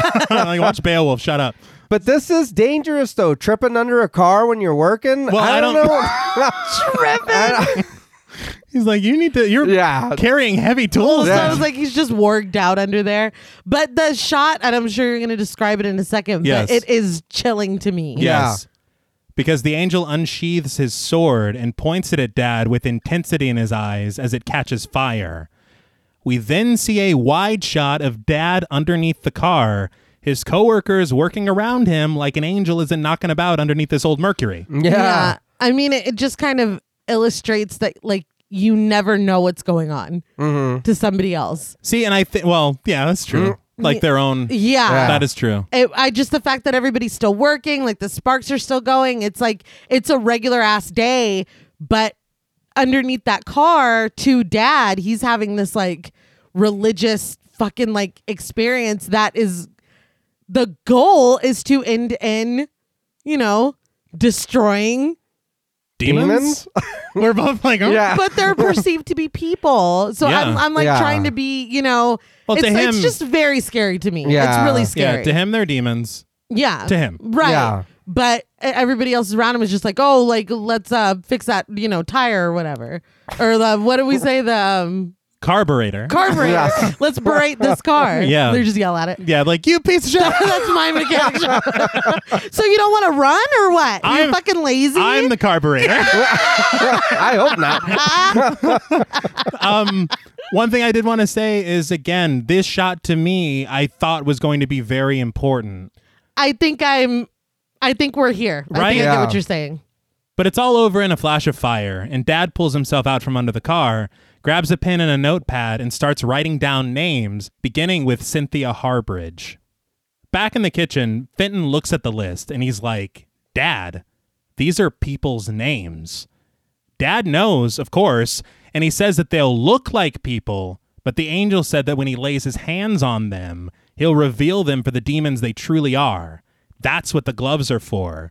He brings them here with the gloves on, and then when he takes them off and touches them, he reveals them for who they truly are. Bold of you to wait until after you've abducted them and brought them home to confirm, you know, that Yeah. they're demons. I think you should probably touch them before you bring them. But Yeah, but we see it's a whole experience. it is Yeah. it's a thing.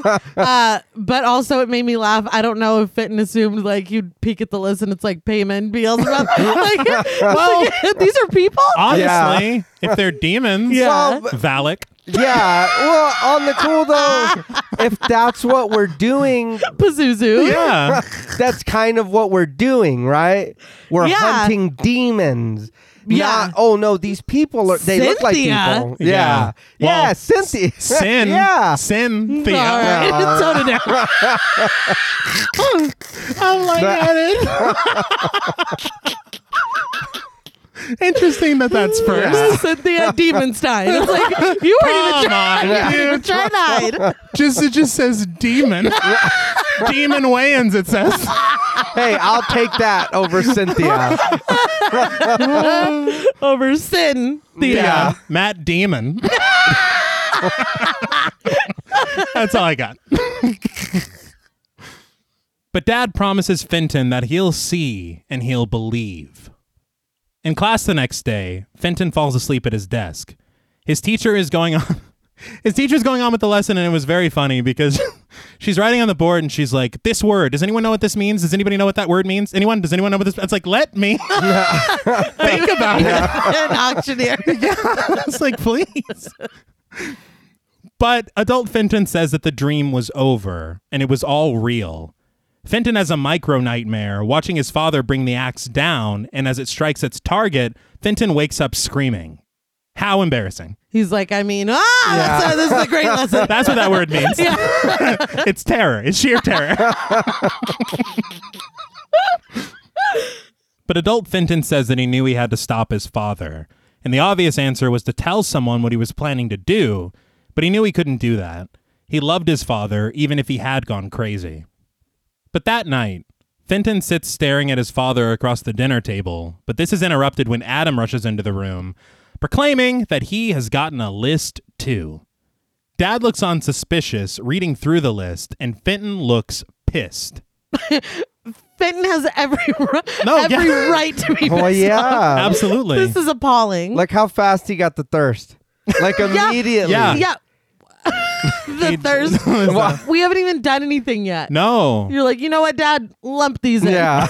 But after looking at the list, Dad asks, isn't Travis Shed the boy who was picking on you at school last week? Adam insists that Travis is a demon.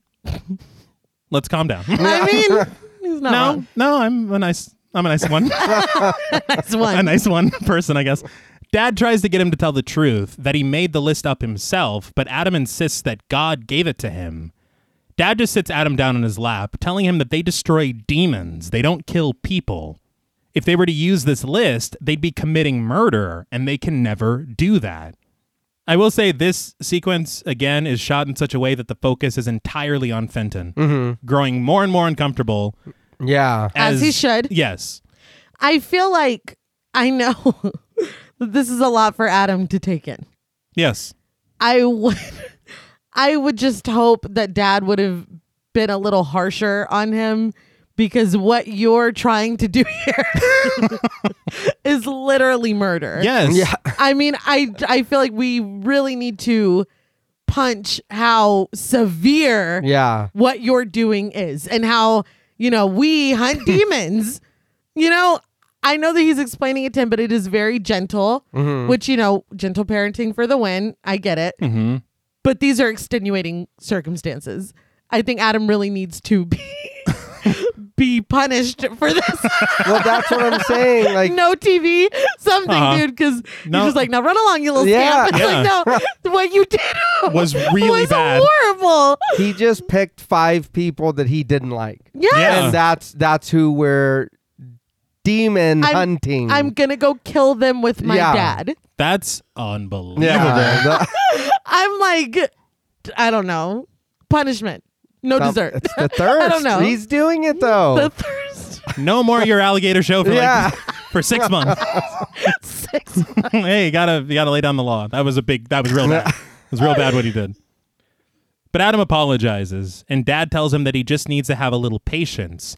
God will send him his own list when he's older. Fenton's face is just flabbergasted. But Dad just sends Adam off to go do his homework. Fenton now knows what he has to do, and we see him the next morning standing outside of the sheriff's station. Just as the sheriff walks out of the building, Fenton looks at him for a moment and then just takes off running. Not suspicious at all. That's exactly what I put. Yeah, that didn't look suspicious at all. No. Well, maybe he was just passing through and then he got scared and ran away.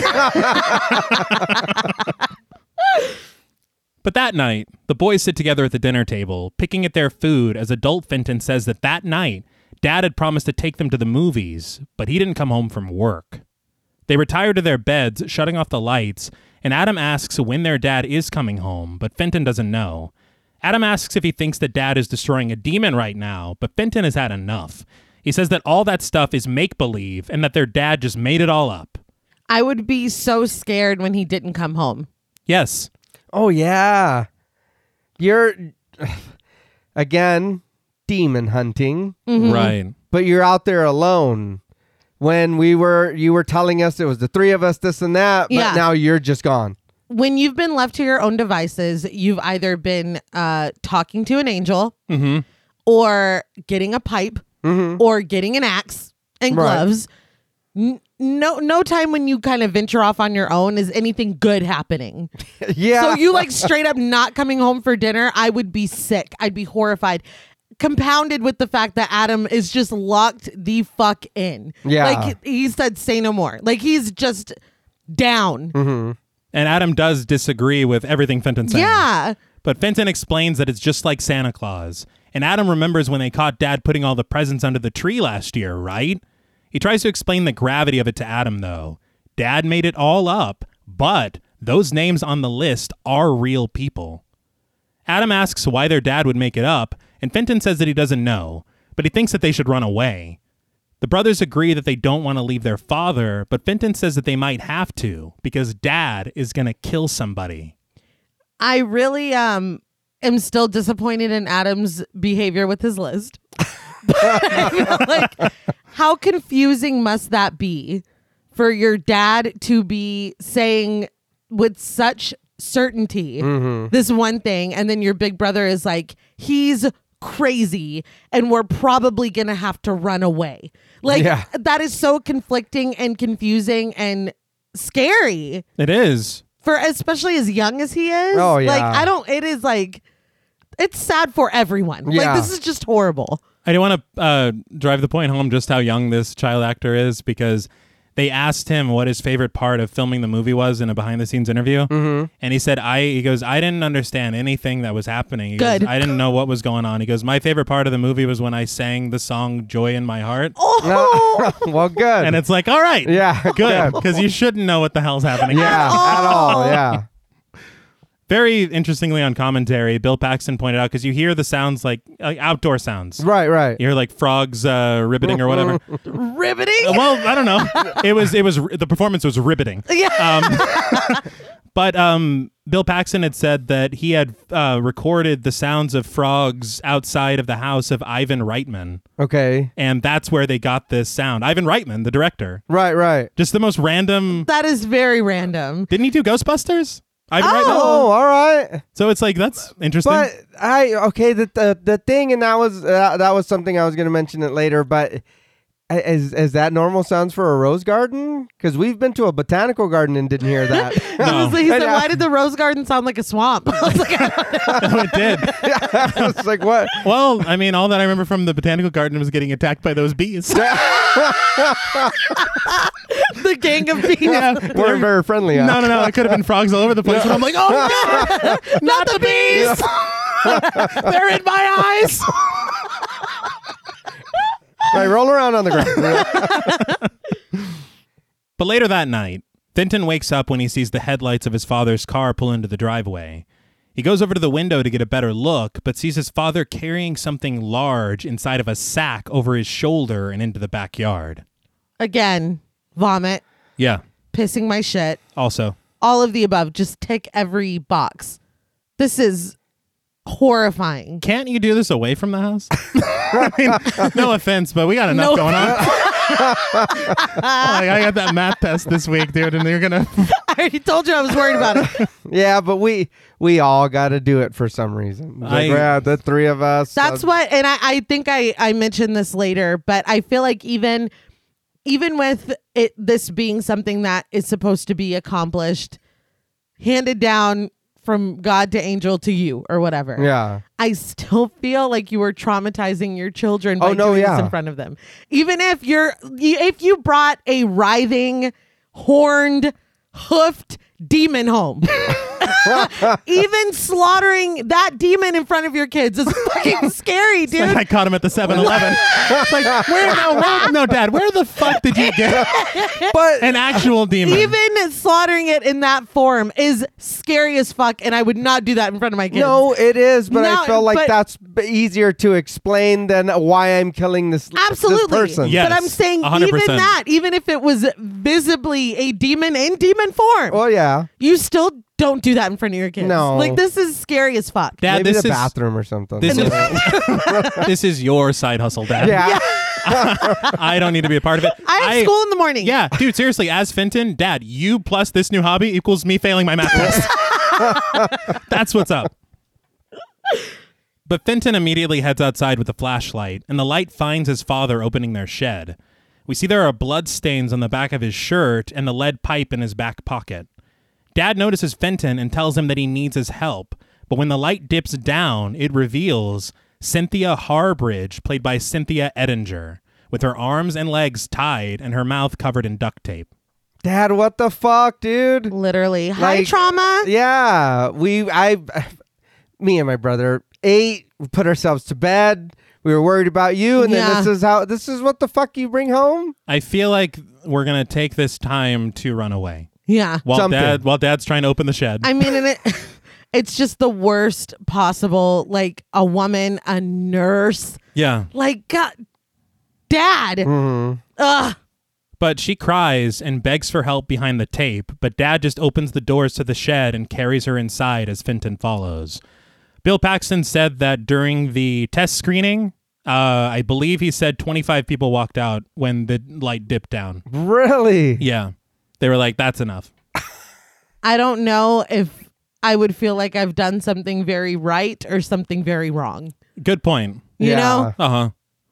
Yeah. You're like, who are we pissing off? I'm sorry.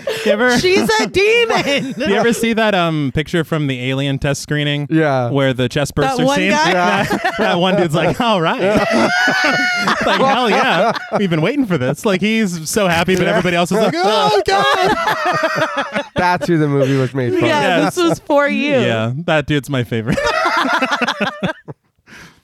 But Adam calls out from the house, and Dad just tells him to join them in the shed. Dad lights a lantern in the corner of the shed as Adam asks who the woman is. Dad answers simply, "That's a demon, son," and invites the boys inside, telling them not to be afraid. The boys look on confused and full of fear as their father stands with them. Adult Fenton explains that earlier that day, Dad received a message that today was the day. So after work, he drove 45 minutes southwest of Thurman to a town called Jacksonville. Thanks for calling and letting us know. They had phones in 79. Yeah, you did. Daddy's not going to be home for dinner. But God came to you, not the liaison, not the Yeah. angel. See, literally God. That's a change. Mm-hmm. Just throwing that out there. So again, It's to weird. me, it feels like we're getting a little more ambiguous. Well, I keep saying ambiguity, and I'm like, nope. But Dad had never been there before, yet he had no problem finding it because God led him there. We watch as Dad approaches a house in the night with the lead pipe in his pocket and wearing his gloves. As he gets to the front porch, he removes the pipe. Just as he does, Cynthia exits her house and walks right into him. He calmly asks, "Cynthia Harbridge?" And when she confirms her identity, Dad strikes her with the pipe. Back in the shed, with blood on the side of her face, she looks up at them, tears and makeup streaking down her cheeks. Dad picks up Otis, the axe, and Fenton begs him not to do it. Dad says that if he could spare Fenton of this, he would, but they're God's servants and his will must be served. Dad tells him not to be afraid, and he slowly approaches Cynthia as her whimpers are muffled by the duct tape. This is like, for me, I was like, man, he doesn't look like he wants to do this. No, he doesn't. But he's doing it because he feels like he has to. So it's like, is he fucking talking to God? See, like, what? And to me, I'm like, they leave it in such a way that it's like that's either happening or this man is seriously unwell. Yeah. And you don't really know, and I like that. Yeah. Mm-hmm. Continue. All right. But back in the present day, Doyle stares out of his window as rain comes hammering down outside. He asks Fenton if all this is true, and Fenton asks why he would make it up. He's like, be fucking for real. No, but no bullshit, though. Yeah, this is the point of the story where he's like, stop. Yeah. Are you fucking serious? Hasn't enough happened to question? Yeah. But Doyle asks where Fenton's father is now, and Fenton just says that he's dead. This is all interrupted when Griffin knocks on the office door, telling Doyle that he's heading out for the night unless Doyle wants him to stay, but Doyle excuses him for the evening. As Griffin leaves, Doyle sits on top of his desk, asking Fenton if his father just killed that woman right there in front of him. Fenton says not to his father's way of thinking. He didn't kill a woman. He slayed a demon. The camera dips down to Fenton's hands as he says that his father believed when he laid his hands on her, it revealed her sins. I was like, all right, cameraman, we know what hands are. Yeah. But, I mean, hands are a motif in this film. Bill Paxton talked about it. Yeah. You see shots of hands quite often. Mm-hmm. It opened on a shot of a hand holding a crucifix to give the title of the film. Right. True. It's very important. Yeah. But back in 1979, Dad cautiously reaches his hand out to Cynthia, and as she tries to pull away, he seizes her arm with a loud musical sting. Her eyes grow wide as she stares at him, and something like a force rushes through Dad, as if he's feeling something electric. Dad jumps back in fright, staring at his own hand for a moment before grabbing her arm again with the same result, only longer and more forceful this time. He pulls himself away, trying to catch his breath. He then steels himself momentarily as he grabs the axe, raising it above his head against Fenton's protests. The camera pulls tight on Fenton's frightened face as his father brings the axe down, killing Cynthia. We then crossfade from the face of Fenton to the face of a sculpture of what appears to be a sad dog. So something not so chill happened last night. Yes. Literally. I do want to say I didn't know if the dog was just to signify how rough things have just gotten. But I learned that the dog sculptures were actually from Bill Paxton's garden. Oh, okay. And they were from, I think, an English castle in like the 18th century. I Holy was going to shit. ask, kind of like a gargoyle type thing, maybe? That's what it Yeah. looks All right. like. But in the fog of the rose garden, the camera glides over angel statues and through shrubs and trees to find Dad digging a grave. Adam sits there in awe of everything happening, but Fenton just sits there sobbing into his hands. Adam tosses a garbage bag containing Cynthia's remains into the grave, but Dad corrects him. You have to do it like this. He dumps Cynthia's head into the grave and says that the angel was real specific. The angel is real focused on details. Yeah. He's like, that bag better be hefty. God will be mad if you use Glad. Well, they're not sponsored. No, So, yeah, non-sponsor. Use glad and make God mad. And Adam is just entirely too unaffected by what Yeah. is going on. Yes. And Bill Paxton said he's putting it like he's teaching his son how to plant a seed. Literally. No, do it like this, son. Yeah. You gotta, it's wild. Oh, yeah. But Adam asks why it has to be out here in the rose garden, and Dad just says that God chose it just like he chose them. To me, and this is more in the line of the ambiguous nature, because really, no, you just bury him around the corner. I don't know. Yeah. It's literally right there. Yeah. Yeah. So to me, it feels like you're making all this up, dude. Yeah. A little bit. Right? Yeah. But Dad notices Fenton crying and tells him not to cry for her. She wasn't human. He asks if he saw it when he touched her. Adam says that he saw it and smiles. It's, I don't know what the word is. I was going to say sad, but I don't think that fits. But Adam, and this is just the first instance of many where Dad is like, blah, blah, blah. And Adam's like, no, I did. I saw it too. And he's like, whatever, Adam. Fenton. Like, it's like, he's, even right now, I saw it, Dad. All right. Fenton though. No. I'm like, damn, is it because he's the oldest? You say that now, but one of my favorite parts of this movie is when everything just flips. Yeah. And Fenton can do no right, and Adam says something, and he's like, you're goddamn right, sport. Yes, right. That's exactly right, Tiger. Fucking tussles his hair. Like, they become best friends. Yeah. Like, it makes me laugh so hard because there's a moment later that he's like, God damn it, Fenton, or whatever, and then Adam's like, I like it. And he's like, yeah, you sure do. So you're my favorite. It's great. It's so funny to me. You got to find your comedy where you can. You really do. Oddly, Bill Paxton says that he sees this film as partially a bleak black comedy. Okay. And he says that there are moments of camp, and that can't be denied. That is true. Yeah, that I'll give him. Yeah. I will give him that. But I don't know about that. He did. He obviously said it was a horror film, but he said there are moments of very dark comedy.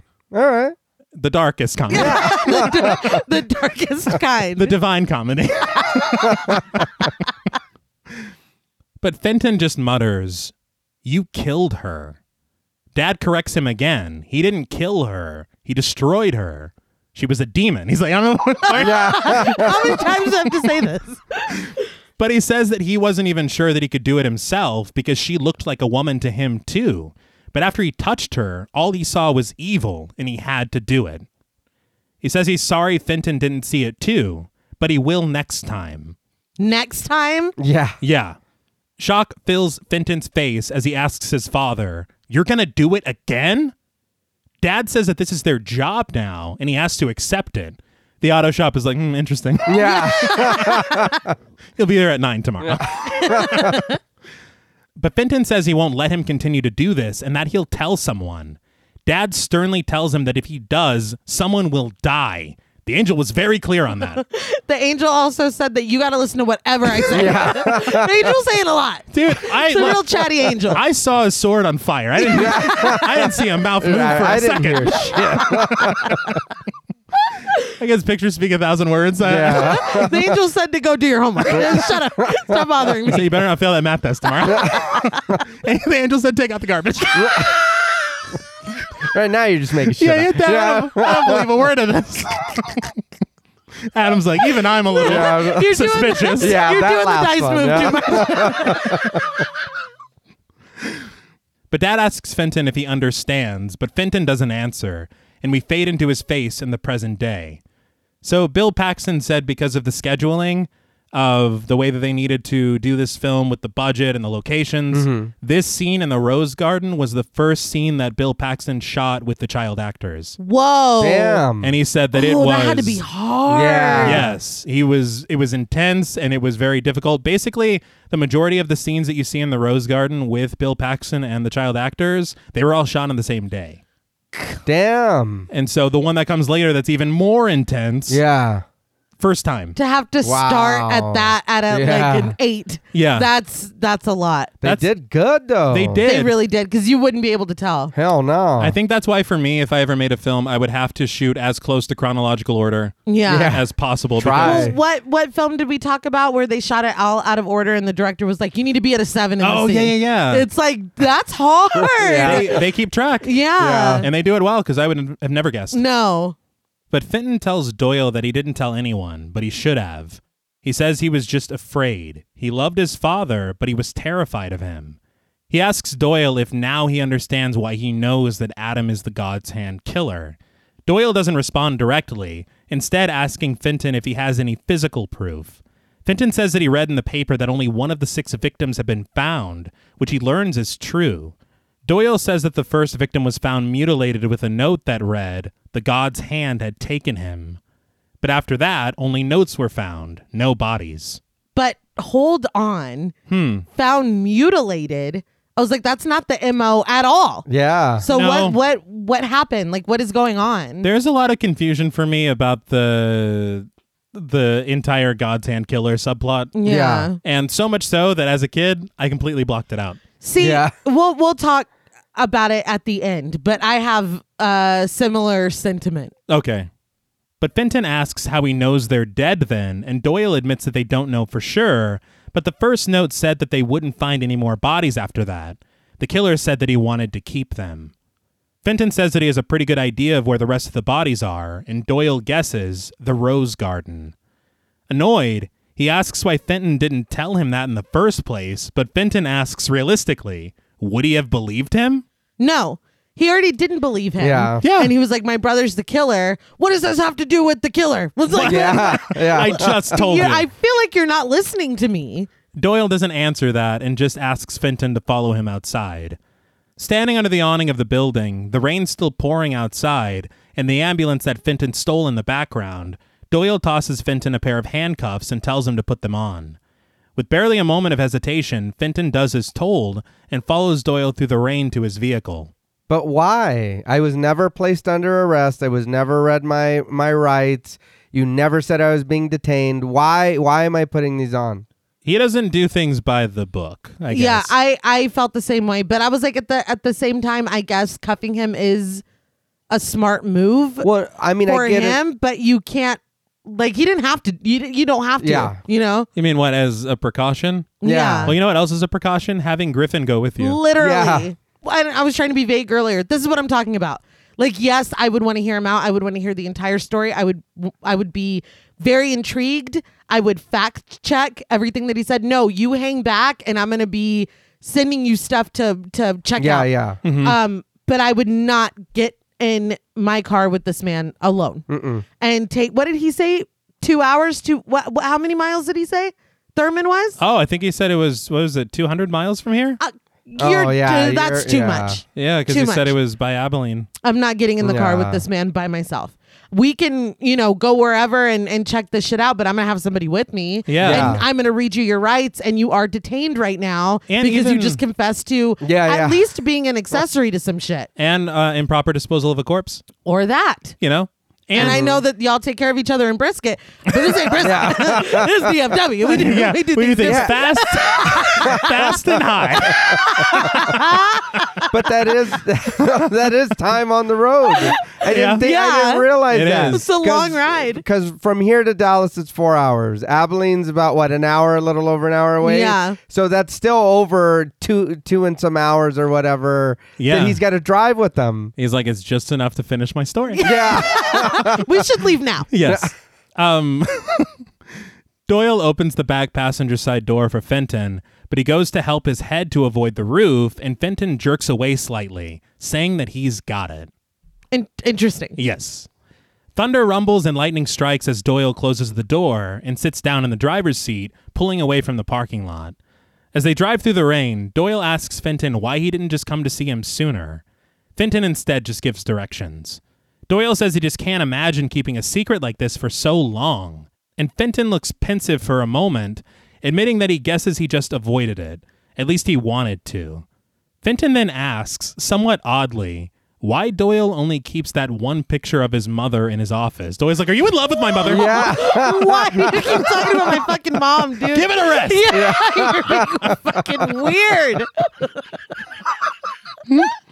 That's it. You've maxed it out. No more. Not answering any more questions about my mother, all right? But Doyle just responds that his mother was murdered a couple days after that picture was taken. He says butchered by some whacked out killer like Fenton's father. So I'm like, okay, is that what happened? Yeah. Yes. He also says that they never caught him. Fenton asks if that's why he took this job, and Doyle just chuckles, replying that Fenton's pretty good at this and asking him if he ever thought of becoming a cop, because he has the instincts for it. Fenton admits that he did when he was a kid, and Doyle says that a cop has to have good instincts, and what his instincts are telling him right now is that Fenton is hiding something from him. Fenton asks Doyle what he thinks he's hiding, and Doyle just tells him to keep talking, and maybe he'll figure it out. Wow. I mean, I was like, are you hitting on me? Or are you? Because he's kind of like, well, if you keep talking, I'll figure it out. I was like, dude, hold on. I didn't get that at all. Take my cuffs off. We'll talk. It's Matthew McConaughey. Yeah. Give him a break. Give him a break. I did want to talk about the cinematography. The cinematographer of this film was Bill Butler. Mm-hmm. Incredibly prolific cinematographer. I will list some of his credits at the end. All right. But watching him work in this featurette, he had about 25 people working for him in this one shot setup. Mm-hmm. The car never moved an inch. Right. And it just sat there, and they had people that were acting as headlights in the back behind, doing things with the wind, doing things with the rain. That's so cool. Using sticks to move underneath the car to imply motion. Yeah. Moving the cameras in certain angles so you never see anything. Yeah. And Bill Paxton said that Bill Butler was directing it like a symphony. And you see him, and he's waving his hands, and people are... That's amazing. Incredible. I bet that's cool to see. Yeah. But some of his other credits, he was the cinematographer for Jaws. Okay. One Flew Over the Cuckoo's Nest. All right. And Child's Play. Hey, there you go. What the hell? What is going on? I don't know. I saw... I don't know. I don't know. I saw Jaws and I was like, holy shit. Yeah. This dude, he's one of the best. Yeah. Ever. Hell yeah. But that's just a few select from his filmography. Yeah. But the camera pans over to the rain pelting Doyle's window and transitions to the static of the television in the family room of the Meeks home in 1979. Pretty cool transition. Mm-hmm. Yeah. The boys sit and watch an episode of Davy and Goliath. In it, Davy breaks his arm and asks his father why God let this happen to him. His father tells him not to blame God, but Davy's like, God let me do it, so... Yeah. His father just says that what God let him do was decide for himself what he would do. He's not a puppet after all. He says God doesn't make you do anything. He wants you to decide for yourself. Interesting. Now, why isn't Fenton taking notes and using this as Exhibit A against his father? He's like, according to moral oral. That's our version. According to Gravy and Jabrian, you shouldn't be doing this. No. If claymation is taught us anything. Yeah. Yes. It's the concept of free will. But Fenton and Adam sit in front of the television. Adult Fenton saying that after that night, nothing much happened. Dad didn't mention it anymore, and neither did Adam. As the boys play at the playground, he continues that after a full month had gone by, he had convinced himself that it was all over and everything was going to be all right. Later at school, Fenton walks with his friend Eric, played by Blake King, with Adam trailing a little behind with a basketball.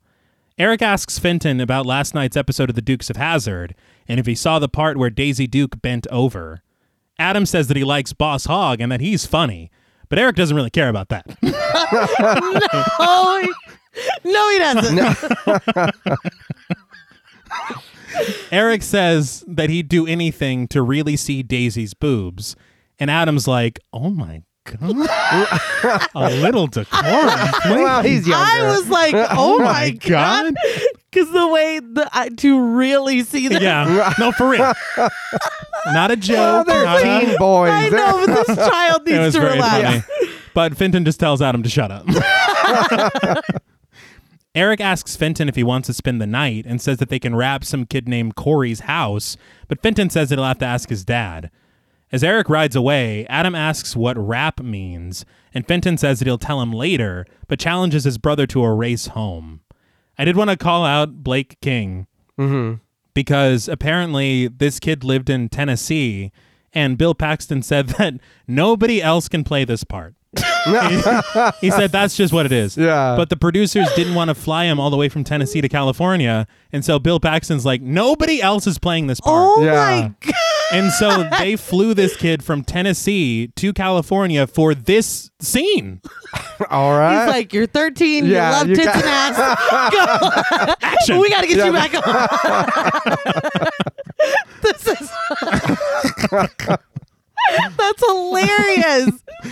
But it's great of capturing, I'm sure, how it was at the time. Yeah. Because even I remember back in the early 90s walking home with my older brother from school. We would talk to people along the way or whatever to our friends. And I mean, that I feel like they did a good job of kind of capturing the time of it, what's going on. Did you talk to that specific kid as well? Oh, no, yeah. Yeah, Boss Hogg is cool. But the brothers run home together happily. But as soon as they reach the rose garden, Fenton stops dead in his tracks, saying that he's going to go around the road instead. Instead of going alone, Adam joins his brother.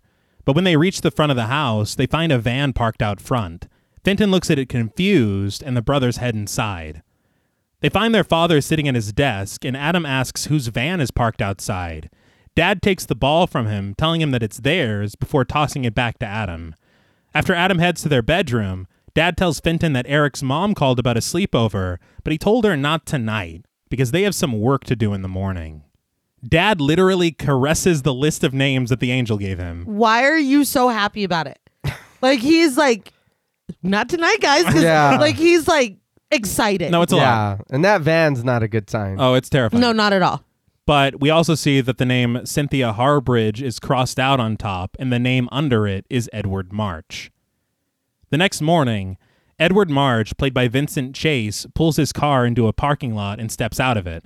Now, okay, funny enough, because, again, we were just talking about being teen boys and getting into shit you shouldn't been. Yeah. Vincent Chase is the lead character's name in Entourage. Yes. And I shouldn't have been watching that. Yeah, probably not. I didn't know any better. But I do also want to point out that Vincent Chase, was Bill Paxton's acting coach for 20 years. Oh, wow. nice. And he said that on set, he worked with the child actors to help them as well. Very cool. But adult Fenton explains that his dad told him that there are moments in every person's life where they could just suddenly disappear without anyone knowing where they went or why, when God's hands could just reach out and take you. And according to his dad, nothing, not even a camera, could catch them. They were invisible when they were God's hands. The Meeks family pulls up in their van as Edward walks inside of a store, Adam asking what they're to do now. Dad says that they wait and they'll get him when he comes out. He says for the boys to do exactly what he told them before. Fenton says that he can't, and Dad responds, "Can't never did anything." Adam says he could do it, and Dad's like, "You sure can, Tiger." And, and tussles his hair. This is what I'm talking about.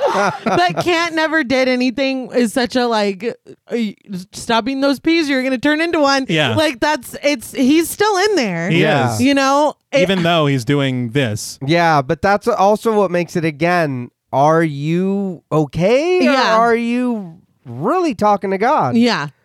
Also, the fact that we're bringing our kids to do this is just, it's not cool, man. No. Let's take your kid to work day. Well, He said that, the garage is like, where hello, are you?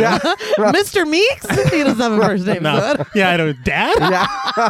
Dad Right, Meeks? Father Meeks. Yeah, carburetors are drying up by the second. Or whatever. We got all these tires to put on. That's all they do. Yeah, it's carburetors and tires. That's the name of the shop. And Yes. But Fenton asks, what if someone sees them? It's broad daylight. And Dad says that he already told him. God will blind all witnesses for them. So this becomes an issue for me with the film for a couple of reasons. One, obvious things that we'll get to in the future. Mm-hmm. But two, we just heard this in narration. Yeah. So either that line or the previous narration was unnecessary. they're like, are you listening? Yeah. I promise we are. Yeah. But that happens a lot. I don't know if they're just like, we got to have more McConaughey. Yeah. It's Maybe. You know? Yeah. If that's a note that they got. yeah. Well, they paid for him. Yeah, that's true. Yeah. But Dad just cracks open a book as they wait for Edward to exit the store. After some time passes, Edward reemerges, which Fenton notices. His eyes pan to his father, who is lost in his book, then back to Edward walking to his car, then back to his father, who takes notice. This was very effective. Yeah. You feel Fenton not wanting his father to look up. Yeah. And when he does, you're like, fuck. But Dad tells the boys that it's time, but Fenton says that he can't do it. Annoyed, Dad tells him to do what he's told. Adam stays behind as Dad and Fenton exit the van. Adam did not want to stay behind. No. He is just, put me in, coach. He's like, where do you want me? He's like, no, Fenton, come on. When Edward reaches his car, he finds Fenton calling out underneath it for a dog named Trixie. Edward asks what he's doing and offers to help after Fenton sits there in tears, saying that he's trying to get his dog from under the car. As Edward kneels down, Dad is shown to be standing behind him, and he strikes Edward with the lead pipe, knocking him out cold. Man, we came clothes shopping. Now we got another demon. It's fucking. It's like, I just wanted new socks, Dad. And here we Can't are. go anywhere. No, we're never going to see the Warriors, are we? But Fenton backs away crying, and Dad yells for him to help him grab Edward's legs. He reluctantly does as he's told. We then cut to Edward, tied to a chair with rope in the Meeks' shed, his mouth taped with duct tape. Dad stands there with his sons and tells Fenton that he thinks that's an innocent man sitting there, but he isn't. He reaches his hand out to touch the top of Edward's bald head. He reacts violently, just as he did when he seized Cynthia's arm.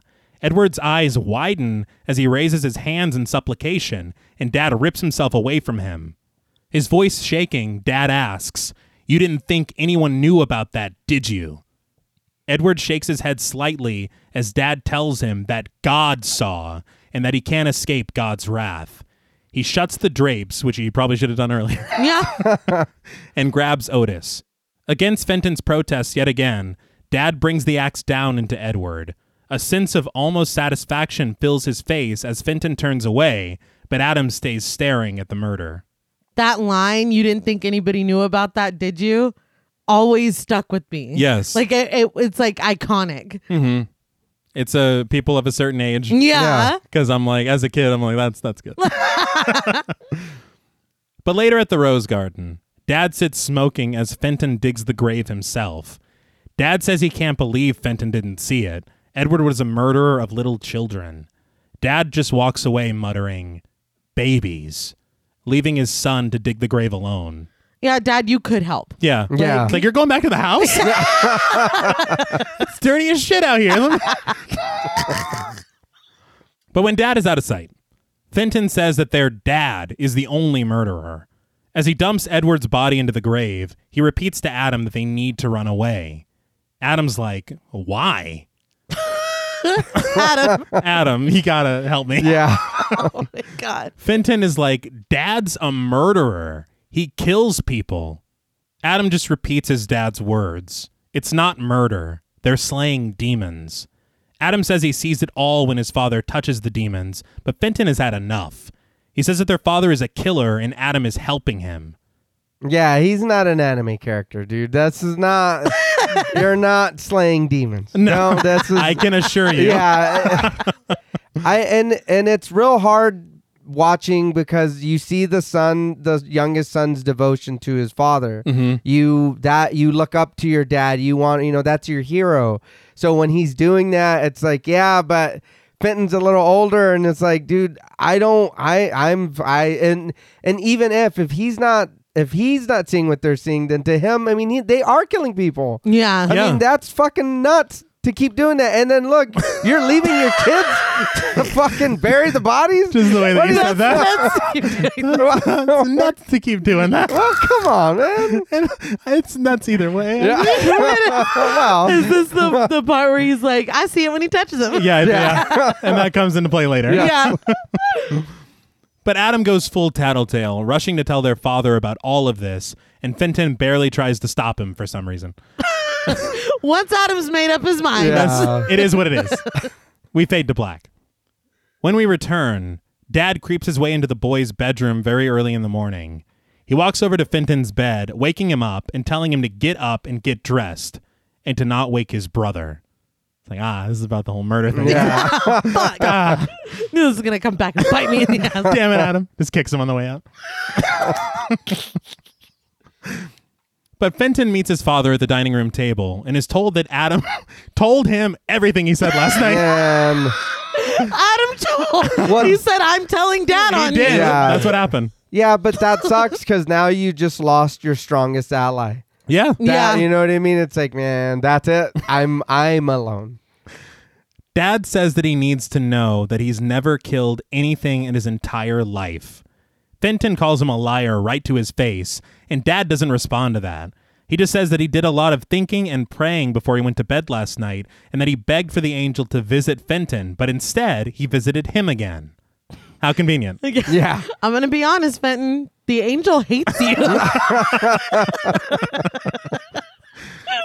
Great pain washes over Dad as he says that the angel told him something that he doesn't want to believe. Fenton leans in unafraid and he just goes, what? He's like, what has that angel been saying? When has that angel had an ounce of good news? Yeah, no shit. Dad says it doesn't matter because together they're going to prove the angel wrong. And it's like, I think I have an idea what that Yeah, I was angel... going to say, I think we can guess. I think I know what he said. But at this point, now the angel is fallible. Yes. Now you can prove this angel wrong. Apparently. So again, the shifting of before, this... like your hands were tied or whatever because it's a fucking angel telling you what Yeah. like it's like, I don't know, man. I don't know. It's getting real flimsy. That's the thing, and I appreciated that the logic in Dad's mind Of course. was shifting because that leads to more ambiguity, which I enjoy. Yeah. Mm-hmm. I'll continue. Right. Dad tells Fenton that he doesn't have any faith, which is why he can't see the truth, but they're going to change that. We cut to them in the backyard, Dad handing Fenton a shovel from the shed. Dad walks into the center of the yard, looking around for a moment. He tells Fenton that he wants him to dig about 10 feet deep, and he wants each side to be 15 feet wide, and that the length and width should form a perfect square. Fenton is flabbergasted, asking why. Dad just says that he's his father and he'll do as he's told. Fenton just replies, yes, sir. With this level of understanding, Dad tells Fenton that he expects half of it to be done by the time he gets home tonight.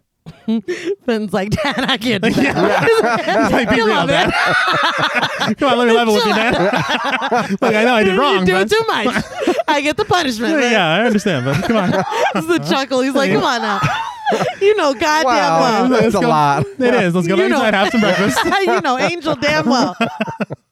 I try not to say that. It comes out sometimes, but I'm your father. I just do it. Right. It's like, but Yeah, come on. Give me at least a reason why I need to dig this fucking hole that big. And the demands are irrational. Yeah. But Fenton does laugh in disbelief. Basically saying that that's impossible. But Dad just walks away without turning around, offering one word of advice. Pray. Fenton starts digging, taking off his overshirt as the day progresses and the hole gets deeper. He continues with great effort as adult Fenton narrates that he started digging that goddamn hole, but he did not pray, and he would not pray. But adult Fenton says that he hated God, and his hatred helped him dig. The camera tilts to the sky and comes back down to reveal Fenton still digging, his shirt now wrapped around his head. Adult Fenton says that God's, the angels, or whoever's plan it was, wouldn't work on him. He knew what his father was doing was wrong, and nothing was going to change that. Just then, Adam steps out into the backyard, probably taking a break from the most chill day ever. So I'm just playing Atari, Fenton. Why you want to play Pong with me? Oh, what are you doing? You're ruining the yard. Dad's going to be so mad. The most chill day ever. Yeah, dude, he slept in. He's got the whole house to himself. Yeah, stretching and shit. Like, come on. But he apologizes to Fenton for telling on him. And he brings him a glass of water, which is kind. Yeah. Adam admits that he didn't tell their dad about Fenton's plan to run away, though, but says there's really no reason to go.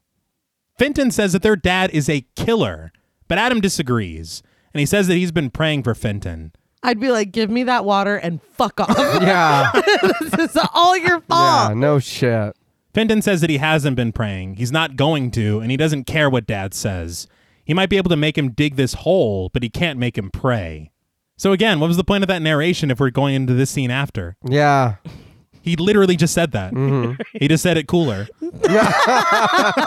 He's like, see? I told you. I didn't pray once. But Adam says that he'll help if Fenton promises not to tell their dad, but Fenton doesn't want their help. Adam's like, there's another shovel in the shed. Like, let me help you. Yeah. You're drowning out here, man. He wants it halfway done by 5:30. That's not going to fucking happen. You know it's impossible. I know it's impossible. But Fenton just throws dirt in Adam's face, and Adam, midair in a jump and running away, calls Fenton a butthole. That made me laugh out loud. Because you got to remember, these are just kids. Yeah. Like, they're just kids going through this fucking awful thing. Yeah. He's like, butthole. On commentary, Bill Paxton was like, I added the butthole. He said we used to call each other that when I was kids. Well, he's trying to prove a point. He's just like, no, dude, look, you guys are against me. Yeah, I don't want do your it. help. Yeah. See, and to me, I feel like more and more you're obviously identifying and meant to with Fenton. Yeah. And you're seeing this as my thing. I always root for the rebel. Mm-hmm. And this dude is rebelling against a system that he does not feel.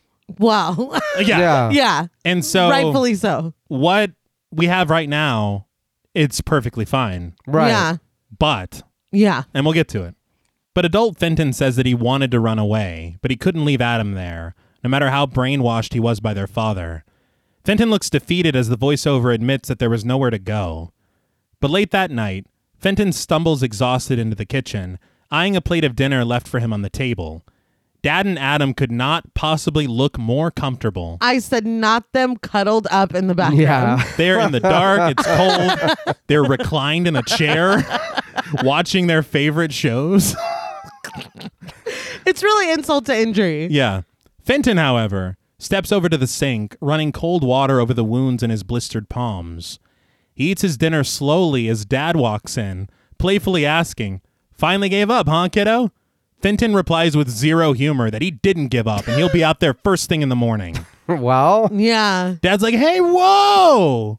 It's like, what reaction did you expect? No shit. He's been out there since like sunrise. Yes. Yeah. But Dad says he doesn't want to fight with him. He cracks open a beer and says that he's not doing this to hurt Fenton, and he wishes he could understand that. I do want to say that on commentary, Bill Paxton said that they could only find one can of these vintage beers. And so every time you see him opening one after the first one, it's a sound added in post. Because you see him turn away. Yeah, that's smart, it's like, why are you so secretive about opening that beer? But Fenton struggles to cut his meat Texas with his utensils, which not meat Texas. which prompts Dad to take a look at his hands. and he's surprised that Fenton didn't wear gloves when he dug the hole. Fenton says he's fine, and when Dad retrieves some pain relief pills from the cabinet, Fenton just repeats, "I said I was fine." Dad says he understands that Fenton is mad at him, but that's no reason to cause himself pain, and he orders Fenton to take the pills and to use an extra pair of work gloves that are out in the shed. He tells his son that he's proud of him, that he knows God is too. But he tells him to take a couple days off to let his blisters callus over before returning back to the dig. But you are returning back to the dig. Yeah. It's not 10 feet yet. I was like, oh my God. Fenton just continues eating in silence when his dad says goodnight and takes Adam off to bed. It made me laugh because Adam's like, Finn gets to stay up. It's like, do you know what the fuck Fenton's been through? Yeah. Like, Let's trade. Yeah. I bet he would love to be going to bed right now. Yeah, I'll play Atari all day and watch Three's Company with Dad. You get and your you ass dig up. a fucking hole for 14 hours. But the next day, Fenton continues the dig. A pair of gloves smack him in the side of the head and fall to the ground as Dad walks behind him, headed off to work. He doesn't even look at him. No. Adult Fenton says that he continued digging until his hands bled, but he wouldn't stop. He did this for 5 days and says that by the 6th day, the hole was as dark and deep as his hatred for his dad's God. It's like, the screenwriter was like shaking his fist. And Yeah. I was like, that was good. the double congratulations there. But Dad joins Fenton on the side of the finished hole, commenting that the job is finished, and says that he bets Fenton didn't pray once, and Fenton confirms that he did not. You already know nothing good is going in this hole. No. We watch in a montage as the Meeks family builds a cellar out of the hole that Fenton dug. But adult Fenton says that though they called it a cellar, he knew better. They were building a dungeon. Now, I know we're talking about killing people in front of our kids and all that, but Is that do what we we're really talking about? I'm saying we shouldn't do that. Well, what bold about stance. the dungeon too? That's a lot, huh? I It's would say like- so. it's Yeah. like, you don't need to help me build a sex dungeon or the dungeon. Demon- Whatever demon it is. dungeon, Yeah, demon demon dungeon. Okay, dungeon. a little demon. decorum because that was never... The demon slayer dungeon. Whatever's going on down there. Whatever kind of dungeon you want to build, don't let your kids build it with you. Yes.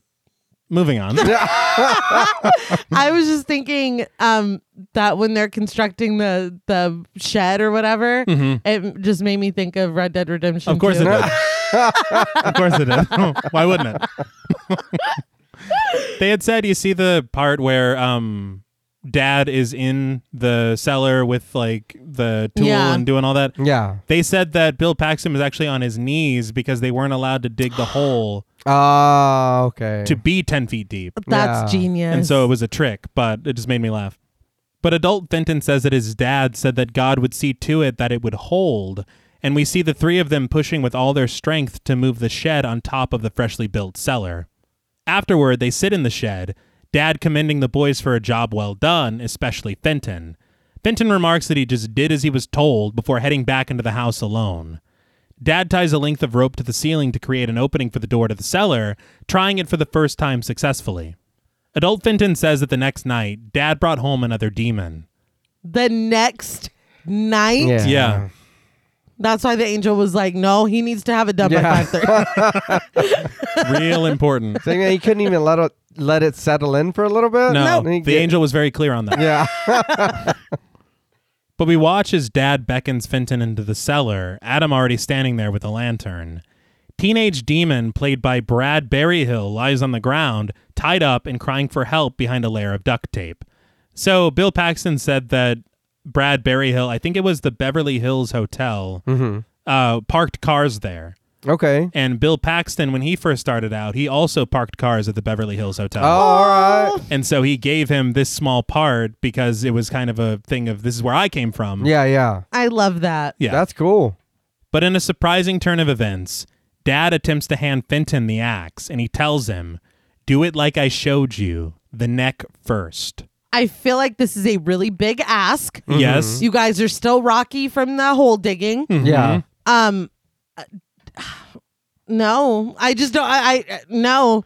Some dads like to play catch. Some like to game. Yeah, some like to slay demons. Yeah, some. But I never saw a conversation where he's like, okay, so you're going to need the neck first. Yeah.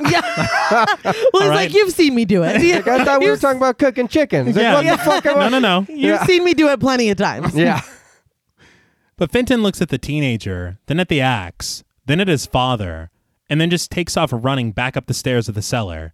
His dad cries out to him as he hoofs it down the street it's an unconvincing shot. It is hilarious. It's hilarious. Yeah. It's an homage. I think it's Invaders from Mars. It's like a science fiction film from like the 50s, I think. Mm-hmm. It was an homage to that of like someone running on a treadmill, clearly. Oh, okay. But there's a lot of stylistic choices that I appreciate Bill Paxton's love for certain eras of film. Yeah. But they don't necessarily work. This is one of them, and then there's one that is a bold. I know. Yeah. is a bold I think choice. we all know what you're talking about.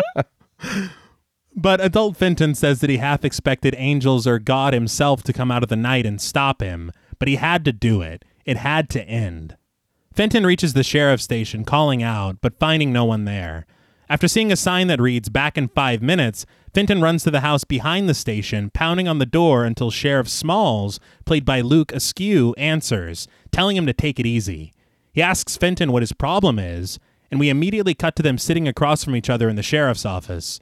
Smalls just remarks, "Craziest story I've heard in a long time," and reaches for his phone, saying that he's going to call Fenton's dad and telling Fenton he should be ashamed of himself for making up stories like this. This is excellent police work. Oh, yeah. Mm-hmm.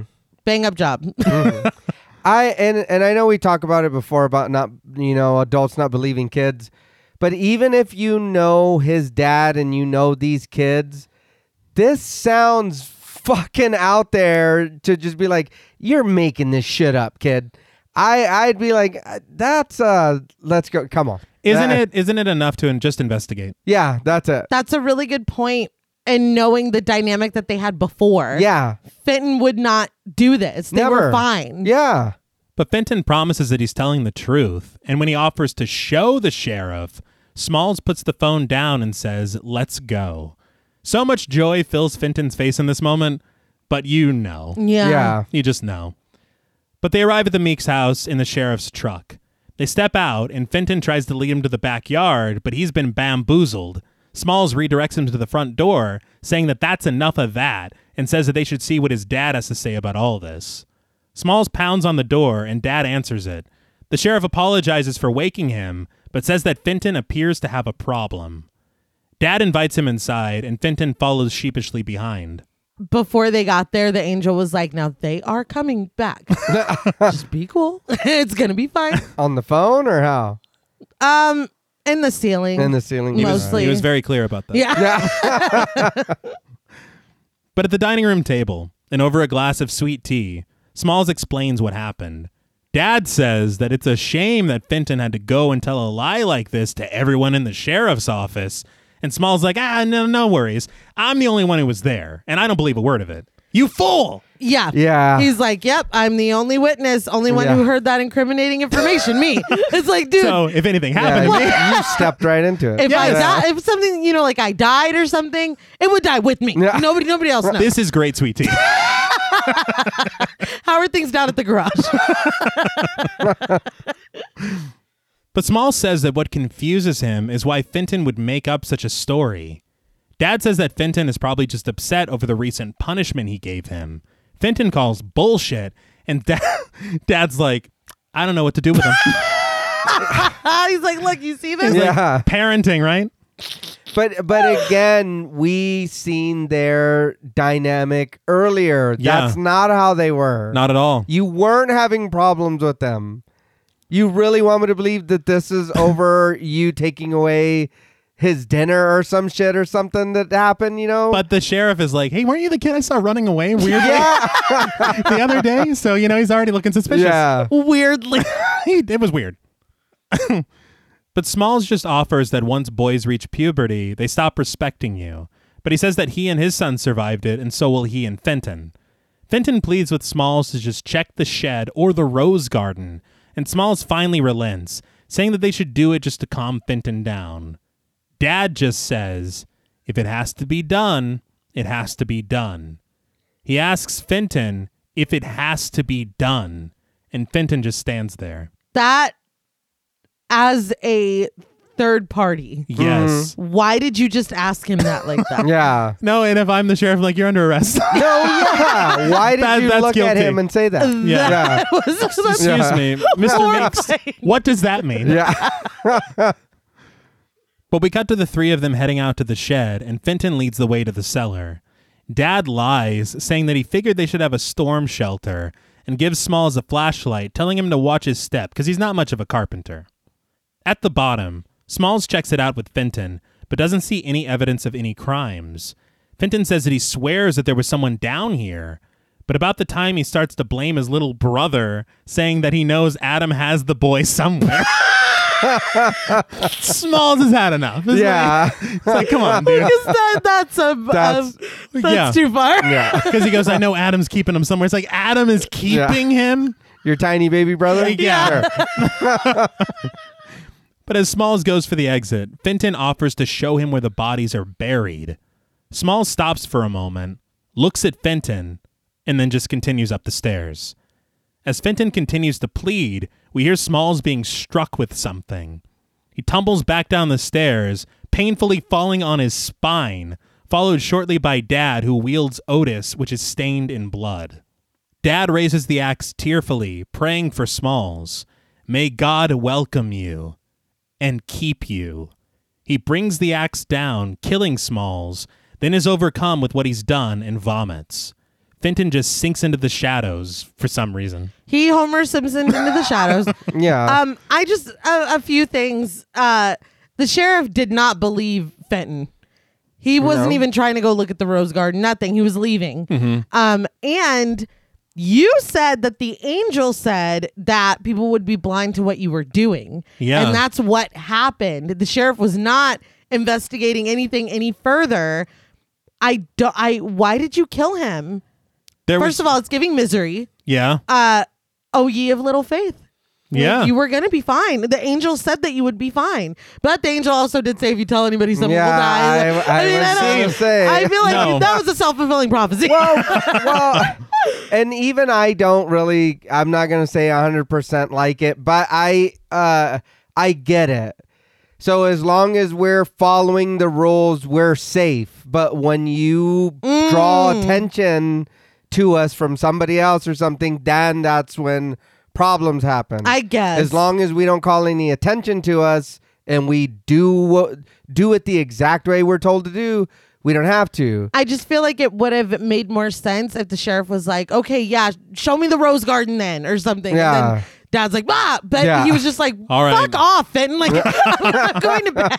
I'm going fishing. Yeah, exactly. I think, but then at this point, doesn't that, by his own understanding, make Dad a demon now because he just murdered a man in cold blood? No, because the demons are actual demons. They're like from hell, right? Didn't he say that the devil was like here? Oh yeah, that's right. So like, it's not like you do something and that makes you a demon. Like you are an actual demon from hell. From jump. Yeah. Yeah. And it would kind of, I'm not gonna lie, it kind of fucked me up because you've never reacted this way before. No, because he, in his mind, the sheriff was not a demon. He was a person. No, I know, but that's what I'm saying. Like, I'd be like, well, fuck, maybe I was wrong.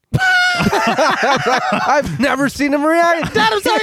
Yeah, it's like, oh shit, you really threw up, and like, you know what I mean? You really? Well, because he's chopping up people before, and he's like, they're demons. This is fine. But he kills the sheriff, and he's like, whoa. That to me implies that he's pretended to throw up before. Well, you know. Oh shit, you really? He wasn't that nervous before. But that night in the rose garden, Dad sits there stunned as Fenton digs the grave and Adam makes with the trash bags. Dad mumbles that he never killed a man before tonight, but Fenton counters that he's seen him kill plenty. Tearfully, Dad says those were demons and this was a man. Fenton says that he didn't have to do it, but Dad says that he had to protect their mission. He seizes Fenton, telling him that this man is dead because of him. He forces Fenton to look at Smalls, saying he's dead because Fenton has no faith and says that Fenton made him commit murder. Fenton says he didn't make him do anything. He did it because he's crazy. Dad throws Fenton to the ground before raising a shovel to murder him, and Adam forces him to stop. Dad drops the shovel before collapsing into sobs, and Adam consoles him. Yeah. It's okay, Dad. I know you wanted to murder him. We all feel that way about Fenton sometimes. He comforts him and he's like, don't cry, Dad. And again, I love the devotion to your father. Yeah. I get it, but you seen that he was fixing to fucking knock your brother's head off, right? With that shovel. There's a chance you might, if you don't listen. He just made me think of the Evil Dead with. Well, yeah. You know what I mean? There's a chance you might be next, man. Mm-hmm. You know what I mean? We don't know what's going on with Dad. And again, the way I'm still looking at it is like, Fenton, he sees his little brother. He's like, oh, you're still young. Dad wasn't paying attention to you. He kept talking to me about seeing things, about understanding, and you were just going with it. Yeah. So again, it's like, dude, you don't see what's really happening here. But then again, he did throw up when he killed this guy. So I guess he really did. I love that's concrete proof. Yes. That's evidence. Oh, fuck. You really threw up. It's serious, dude. But the family returns home, but Dad stops at the shed, telling Fenton to hold back and for Adam to go inside alone. Fenton follows Dad into the shed, and in the light, we see Dad's clothes are covered in blood, and as he cleans Otis, he tells Fenton to close the door. He asks Fenton if he's afraid, and Fenton admits that he is. Dad asks of what, and Fenton says, you. But this was a trick question, as Dad says only demons should be afraid of him. God damn it, dude. Like, Don't do that. Yeah, because before all this happened, if I got in trouble, of course I was still afraid of you. Yes. You were going to whoop my ass. What are you Yeah. talking about? That had nothing to do with me being a demon. At all. Ever. But he asks Fenton, you're not a demon, are you? He walks over to Fenton carrying Otis, only to put the axe on the wall, and tells Fenton that the angel said that Fenton is a demon. So you and that angel are just sitting up in the house talking shit about me. Well, the thing was is that he didn't get a second list, so the angel's just like, Fenton's a demon. Yeah. Like, let me talk to that angel real quick. by the way, Fenton's like, since you got your degree and you know every fucking thing. P.S. I'm just like, Fenton's a demon. No, it's a lot. well, because earlier when he was like, he told me something that I don't want to believe it's true. Yeah. Just casually, Like, we know. you knew, but you know that, right? Yeah, you live with everybody. him. Yeah. Anyway, I'll see you later. But Dad says he refuses to believe it, which again, that goes against his everything. Yeah. Mm-hmm. But he caresses Fenton's cheek and says that he's his son and he loves him more than his own life. But he says what's funny about all of this is that he's actually afraid of Fenton. He then walks over to the door to the cellar and pulls it open with the rope. He ties it off and beckons Fenton inside. He says that he doesn't want to do this, but he has to. He says he had to kill a man tonight and he never wants to do that again. Fenton begs not to go inside, promising not to tell, but Dad says that he can't trust Fenton anymore. Fenton says he's sorry, and Dad says that he is too, but this has to be done. Fenton makes a break for it, but Dad grabs him, carrying him into the cellar and dropping him at the bottom. As Fenton cries and begs to be let out, Dad just tells him to pray to God for a vision, saying only he can help him now. Fenton pleads with his father as he nails the door to the cellar shut and leaves Fenton in total darkness. When he throws him in there and locks him in there, he keeps saying, "It's me, Fenton." Yeah. That was fucking heartbreaking. Yeah. Because he's like, I don't know like what you're going through, but like, hello. Or what you see. Yeah, that was very sad. But the next morning, Fenton wakes up on the stairs of the cellar as Adam comes inside the shed to bring him a glass of water. Fenton begs to be let out, but Adam says that Dad says he has to stay down here. He can't bring him any food, but Dad says that he can have a cup of water a day. A cup a day. Yeah, I do appreciate Adam always coming in clutch with the water. Yes. But why was that cup not filled to the brim? If I can only have one a day. Well, it might have been, and he spilled it on the way. He's like, I was rushing out I'm here, 10 dude. years old. I was worried about you, Fenton. Well, he does say that he can bring him more if he can. He does. If he can. If he can. He's going to do his best. Yeah. That's a lot. But Fenton tries to level with his brother, telling him that their dad is going to kill him. But Adam says that he can't let him out. Instead, he just pours water into a knothole in the cellar door for Fenton to drink. Fenton drinks as much as he can, and after that need is met, he asks Adam once again to get him out of here. Adam says their dad told him that Fenton will probably be out of there by the end of the week, and that he'll pray for him.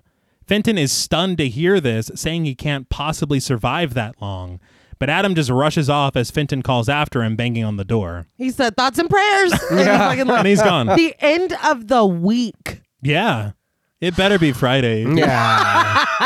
You'll be out this afternoon. Yeah, you're good.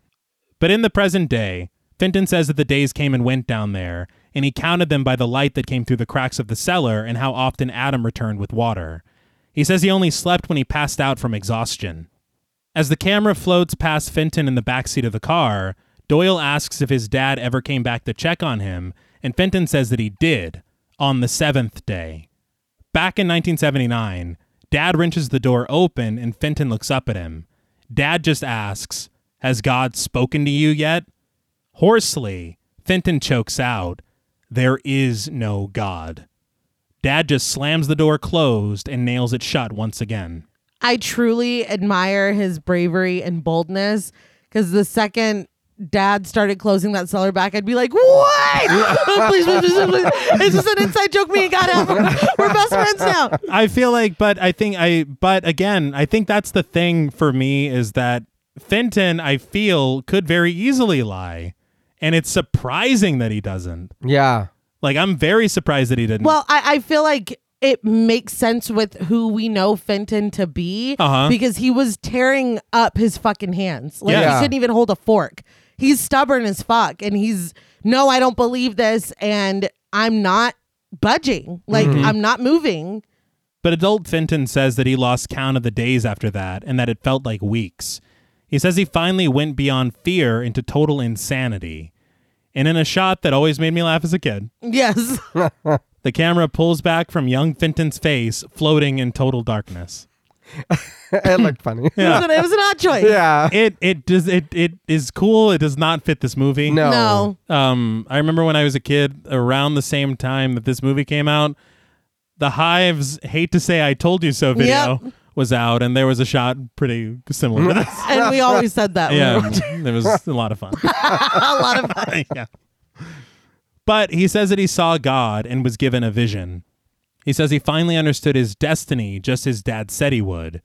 Some indistinct time later, Fenton is found unresponsive in the cellar, his dad opening the door as quickly as he can and cradling his son in his arms. He carries Fenton out and dips his hand into Fenton's water cup and puts it to Fenton's lips. Fenton wakes up and barely croaks, "Dad, I saw God." Dad is relieved and gives Fenton a full sip of the water. So, this shot of him cradling Fenton, I heard on commentary, was a reference to Michelangelo's La Pieta of Mary cradling Jesus. Oh, okay. I do want to point out, as like just a personal sidebar, I've been watching Hannibal with Jules, and it's been like the most fun ever. Jules will send me messages of these amazing references to artworks in Hannibal, and it always like blows my mind. And so I felt a lot like Jules in this moment, and I hope they're proud of me. But back inside, Fenton is going ham on some food, and he apologizes for ever doubting his father. Dad apologizes too, but Adam keeps asking questions about God and what he looked like, but Dad stops him, telling him to just let his brother eat. It did bum me out that he hasn't eaten in weeks and he had a TV dinner waiting for him. Yeah. That sucked. But also, you cannot fault Adam, because you can't say something like, "Oh, I saw God and I talked to him. Leave me alone." It's like, no, I got a lot of questions. Too many questions. Yeah. And I'm the one that's been on board since day one. I didn't get no fucking God visit. You know what I mean? And he's annoyed. Yeah. He's annoyed. He's like, all I've seen are demons, but Fenton gets to see God. And Dad's like, that's true, but look at the price that Fenton paid for it. He did pay a price. Well, hold on though. This isn't pay-per-view though. I'm not like I didn't want to pay for this shit to see like, pay-per-view. I'm just saying, you pay, you see WWE. It's like, oh hey, this is great. But this is, you know what I mean? What WWF back in the day, right? But Y'all were I don't want to be in the cellar. I don't No. want to see a vision. I'm good. Y'all were just talking this morning about how Vince McMahon fought God in that one match, and that's what that made me think. Yeah, I don't quite understand at all. Call Vince. There you go. Call Vince. He's like, I got him on. He's in my phone. You want to meet him? I'll get him. He's a demon too, though. Oh, Vince? Yeah. He's on Dad's list. But Dad just tussles Fenton's hair, saying that that's all behind them now, and today is a new day. Fenton agrees, and when Adam asks if they're going to get another demon now, Dad says, after a while, when Fenton's ready. And a week later, Fenton was ready. The van parks outside the home of Brad White, played by Alan Davidson, in Dallas. Dad makes sure that Fenton is ready, and Fenton assures him that he is. Dad hands him a pair of gloves that he's bought him, saying that he'll need them now that God has spoken to him. Adam eagerly wants to join them, but Dad tells him to stay in the van. But he tells him not to worry, because his time will come.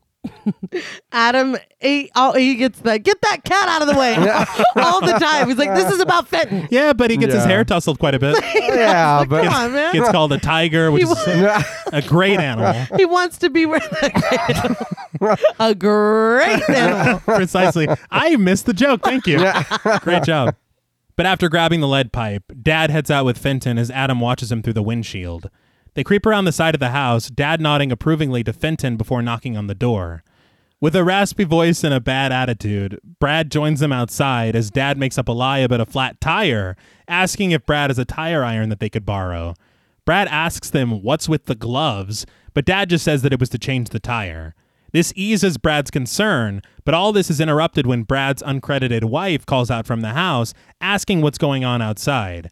Brad shouts back to his wife to mind her own fucking business. He also calls her the B word, which is unacceptable. But he turns back to Dad and Fenton and mutters, "Goddamn women," but he offers to help them with their flat. They follow Brad behind the house, and Brad is literally, he's walking like a demon, dude. Yeah. He looks like a demon. I don't know why he's walking like this. I'm so glad that you mentioned it because I've been sitting here this whole time trying not to laugh. It's unbelievable. I never noticed it before. No. Watching it for the show, I rewound it and was fucking laughing because it was like a cartoon. Yes. Yeah. See, a couple notes on Brad. We love a mesh top. Okay? Right. Appreciate it. This man is evil. Everybody else that it's questionable. been a secret demon seems like a human. This man, I believe. Well, that's my note. I believe that he's a demon. He's still getting used to his human skin. Clearly.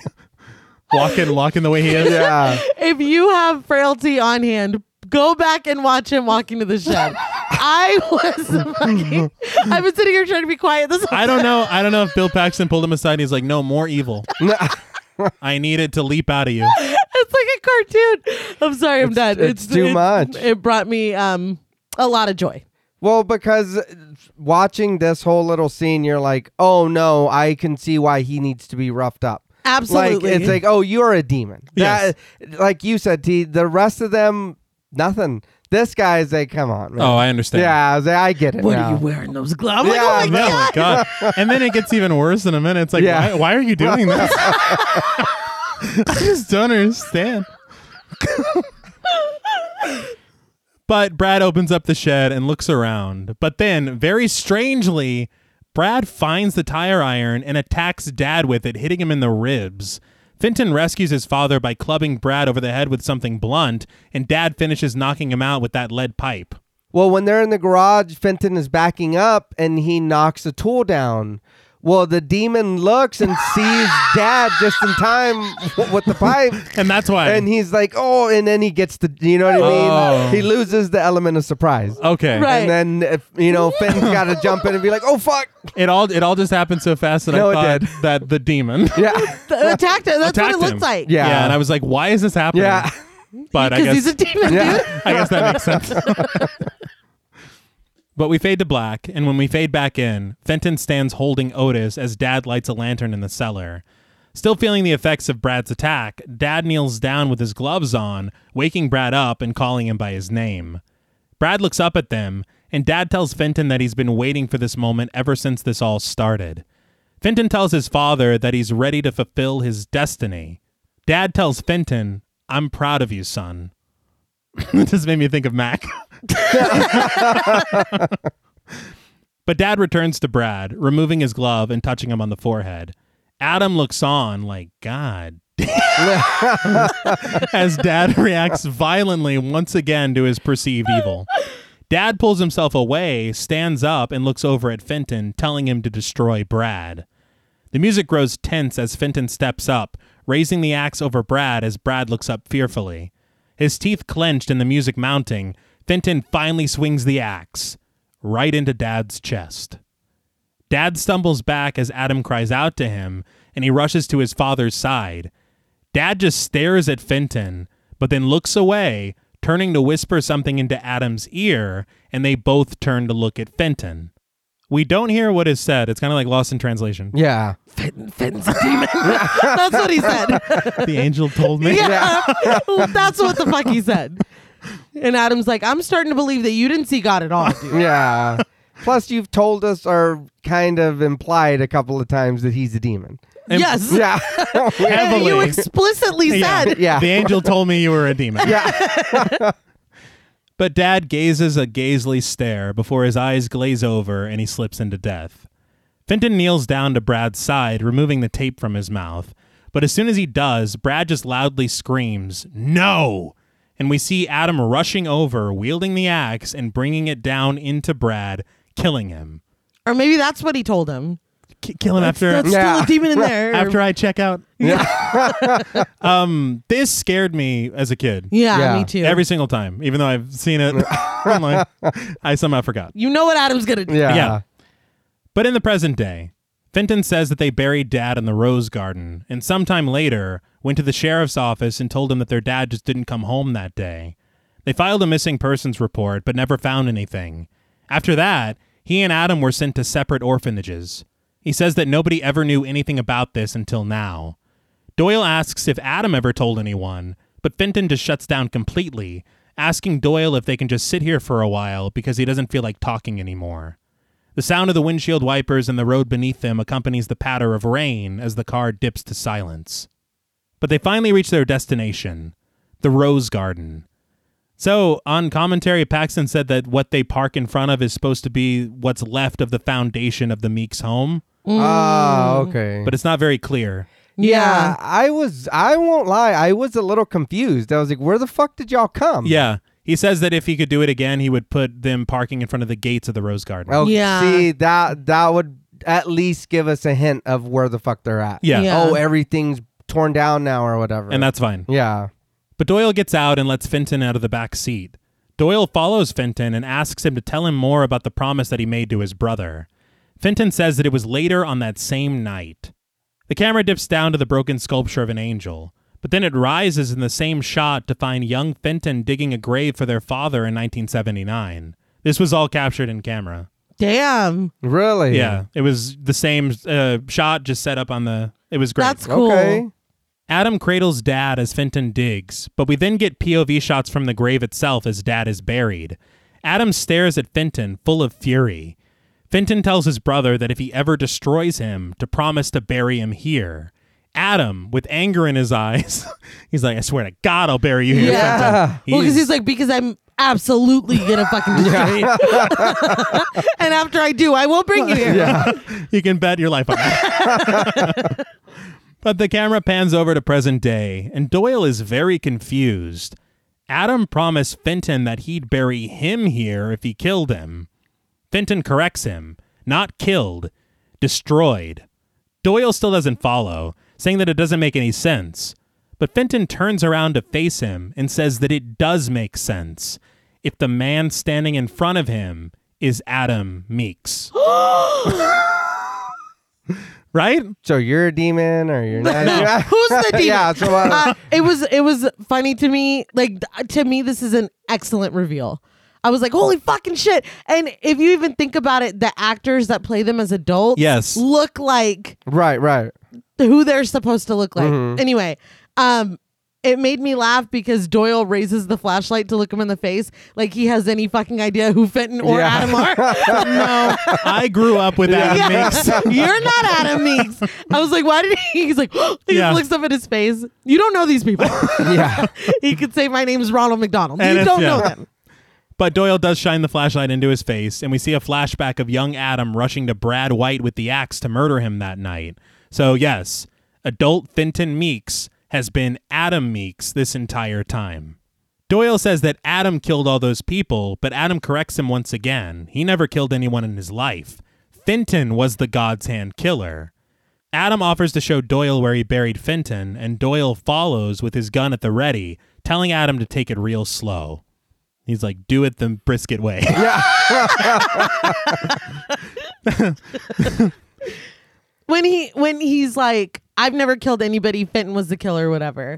I was like, okay, so he's talking about their dad. And then I was like, no, wait. Yes. See, and this is where this bothers me. I don't think, as many times as I fucking watched this, I don't think I fully digested that Fenton is a fucking serial killer. Yes. Running around just like on this. That's like just a side plot. Yeah.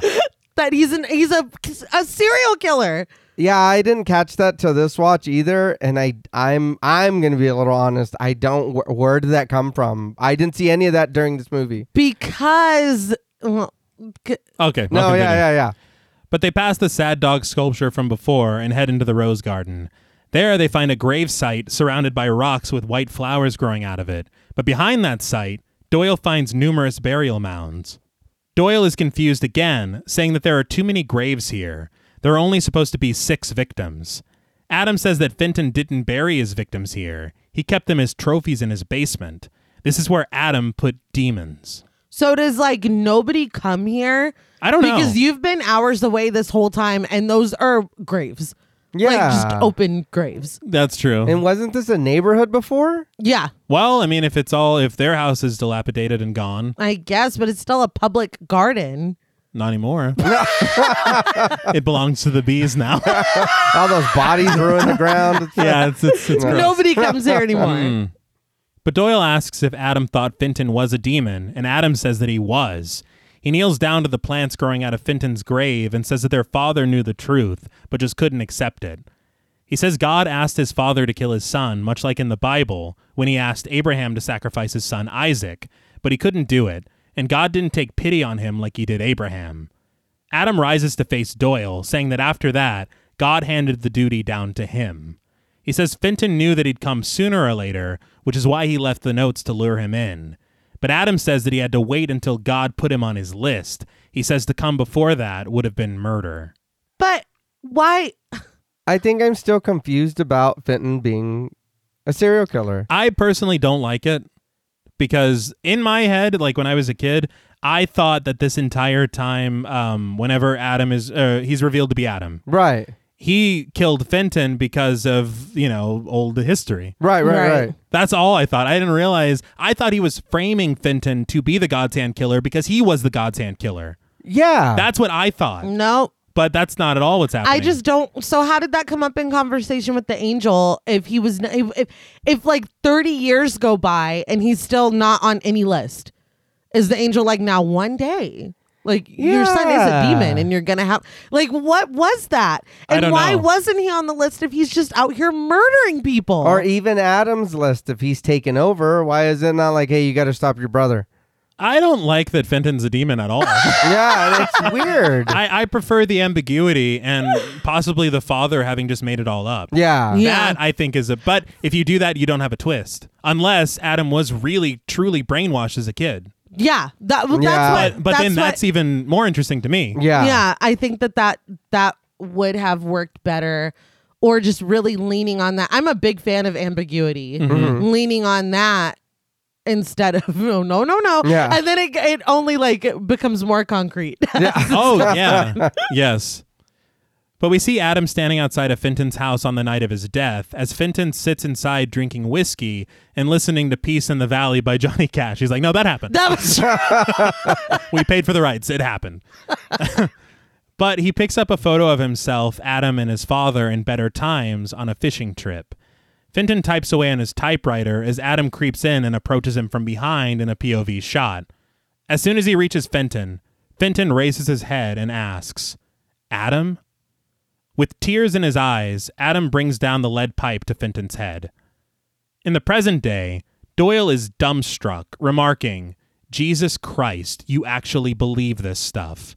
Adam says he always believed, and we flash back to Adam as a child, and we hear him say the words once again, "I see it when he touches him." That always stuck with me. Yeah. It's true. I see it when he touches him. We see Dad seize the arm of Cynthia Harbridge, and in a flashback, she smokes a cigarette in bed next to a man whose throat has been slit. When Dad touches the head of Edward March, we see him luring a young girl into his car and dragging her lifelessly out of it later. James Cameron actually viewed portions of the film and helped Bill Paxton, telling him because the original idea was to put these flashbacks when Dad touches them. Ah, okay. And James Cameron, yeah, that's too much too fast, yeah. soon. and it gives up the ambiguity completely. And so he's like, put it at the end, and I'm glad he did. Well, I'm glad he did, but I'm also not glad he did. Yeah. But if he was going to do it at all. Yes. Yeah. But Doyle tells Adam that he's crazy. He goes, "Fenton, Adam, I don't give a fuck." Yeah. Like, have you been listening at all? He's Adam, dude. I just told you. Yeah, he made that very clear. But Doyle says that all he knows is that Adam is a murderer and he's got him now. Adam says that might be true, but that's not going to bring Doyle's mother back now, is it? Doyle looks taken aback as Adam reminds him that she's dead and her killer got away, didn't he? Doyle goes to strike him with his gun, but Adam blocks it and in doing so grabs Doyle's arm, triggering a cutscene. In a flashback, we see Doyle's mother hanging laundry outside of their house, but with anger filling his eyes, a younger Doyle stands behind her. He turns her around and brings the knife down into her. In the present day, Doyle is weakened enough for Adam to snag the keys for his handcuffs. Doyle weakly asks how Adam knew, and Adam just tells him as he unlocks the cuffs, "You were on my list." For some reason, Adam touches Doyle again, going in for another taste of the past. Well, he had to be sure. I'm not sure why. But we see the murder continue, and a younger Doyle relishes in it as blood covers his face, and his mother clutches at the previously cleaned but now blood-soaked linens hung out to dry. This is a Psycho homage. Oh, okay. Yeah. Take you a shower. Can see that. Yeah, take a shower. But he asks Doyle, "You didn't think anybody knew about that, did you?" But he says that God knew, and that's why he sent him. He lifts Doyle up and tosses him into a pre-dug grave in the ground. Doyle says that he's an FBI agent, and people will come looking for him. But Adam disagrees, taking off his jacket, saying that they'll come looking for Fenton, because Doyle is going to be his last victim. Doyle reminds Adam that they've seen him and will know it was him, but Adam just reaches into the shrubs, retrieving an old friend, Otis. He holds the axe in his hands and says that God will protect him. Doyle stares up in horror as Adam brings the axe down. The fact that he had him drive himself here. Yeah. I mean, you got to admire it. I mean, there's a lot of dedication there, but at the same time, why didn't he treat this like all of his other murders? I don't know. Yeah. I don't know. Like, I'm going to tell him everything. Yeah. He's got, he can't live with what he knows anymore. All right. He said it point blank. You had to tell somebody. I guess. know? Yeah. A full film worth. Yeah. But in all honesty, He's lived a life, dude. he couldn't live with what he knows anymore. I thought that was him saying that he knew that Doyle killed his mother. Ah, okay. Yeah, maybe. Not so 1979. Yeah. Also, that's why he didn't shake his hand at the beginning. Yes, and he didn't let him touch his head when he put him in the car. Oh, okay. Very good. I thought that was something else that we're going to find out in a minute. Okay. That he's like, no, I know my way around this. Yeah. Oh, that could be both. Yeah. But the next day, the camera follows FBI agents around the office, setting in on Griffin being interviewed by colleagues. We hear him say that it's all a blur and he doesn't understand. He looked right at him and shook his hand. An uncredited agent rushes in, saying that they have a problem and need to take a look at this. He pops a videotape into a nearby VCR, and it shows security footage from the night before. Adam is shown sitting there in the lobby, but the second he raises his head, the footage where he's seen gives way to static, obscuring his face. Well, I'll be damned. Yeah. And again, I'm not a big fan of. No, not really. Not to quote Sonny, but the implication. Yeah. It's upsetting. Yeah. It's a little troubling for sure. But they say that it has to be a fake name that he used. Fenton Meeks. But we cut to the FBI outside of Fenton's home, raiding it with all agents on deck, finding not only Fenton's trophies and newspaper clippings on the pinboard, but a list of names that ends with Wesley Doyle. An agent tells Griffin that there's no one here, but he reveals something that they found in the basement. Doyle's blood-covered badge. Griffin asks if Doyle is down there too, and the agent replies, not him.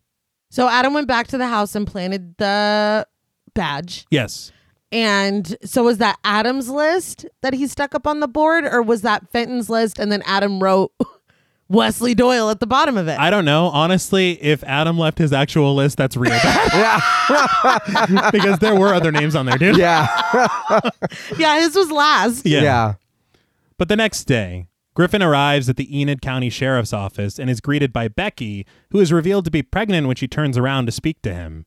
Griffin says that he's looking for the sheriff, and Becky calls out for him. We see the sheriff enter the room, and it's none other than Adam Meeks. Yeah. Wow. After a dolly zoom shot on Griffin, which is clearly an homage to Jaws. Yeah. Which, I thought that was great. Yeah. Because he's like, whoa. Take a swim.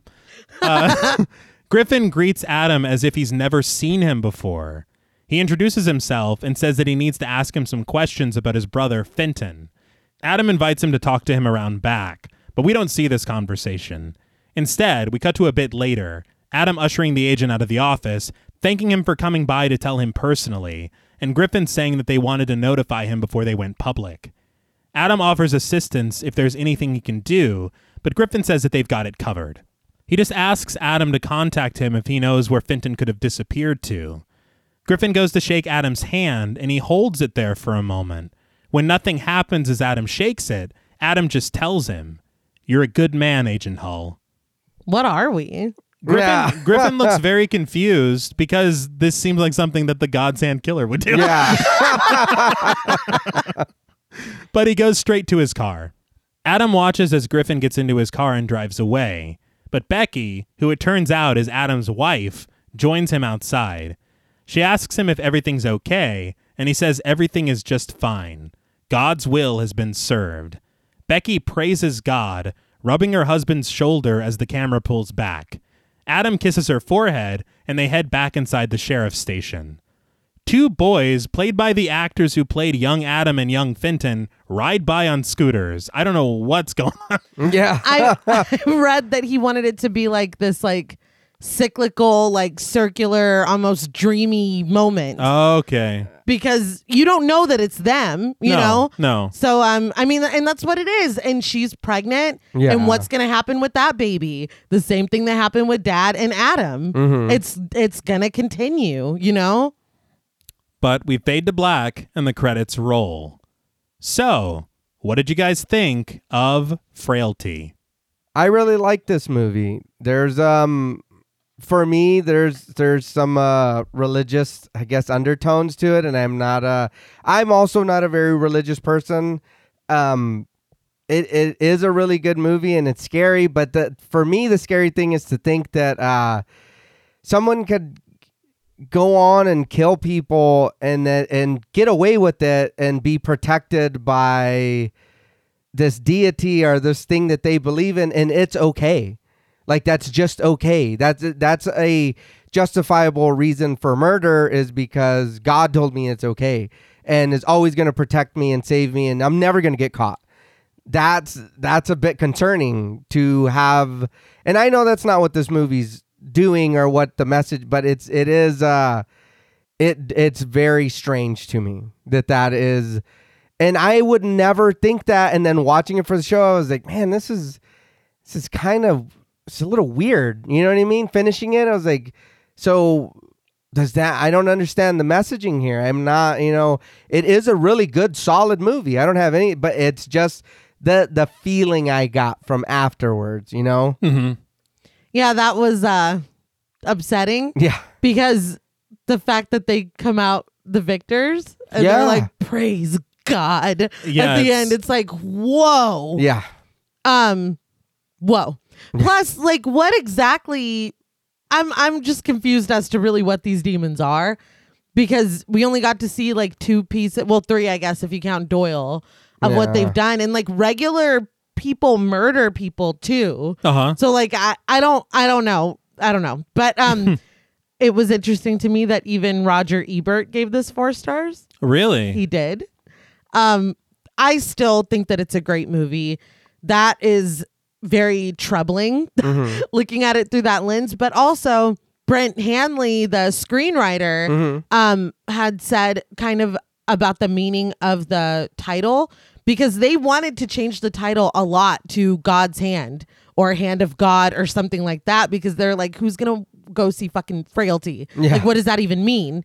But he and Bill Paxton fought to keep the title because they said that they liked an ambiguous title, and they said that it was in reference to how frail kind of morality can be, and right and wrong and belief and stuff like that. So I think that it does kind of make you question who is the bad guy. Yeah. And off mic, you guys had talked about kind of the ominous music that plays when they are praising God at the end. Who are we rooting for here? Because you are killing people, and then you went and framed your brother. Like Oh yeah, he did. It seems a little weird. Like that we're like, oh, and you know, the tapes, he was saved. You know what I mean? It is weird. It makes you question, well, it's right because this is what you believe. You know, it's scary in that context. And, you know, I think that it on one hand makes it more effective and more scary, and on the other hand, it's like, what are we seeing here? Yeah. Like it is a little you know, a little weird. Yeah, I think the Bold. message ends up a little confused. Yeah. I think the way to save or preserve a message for me is to not actually make Fenton a demon.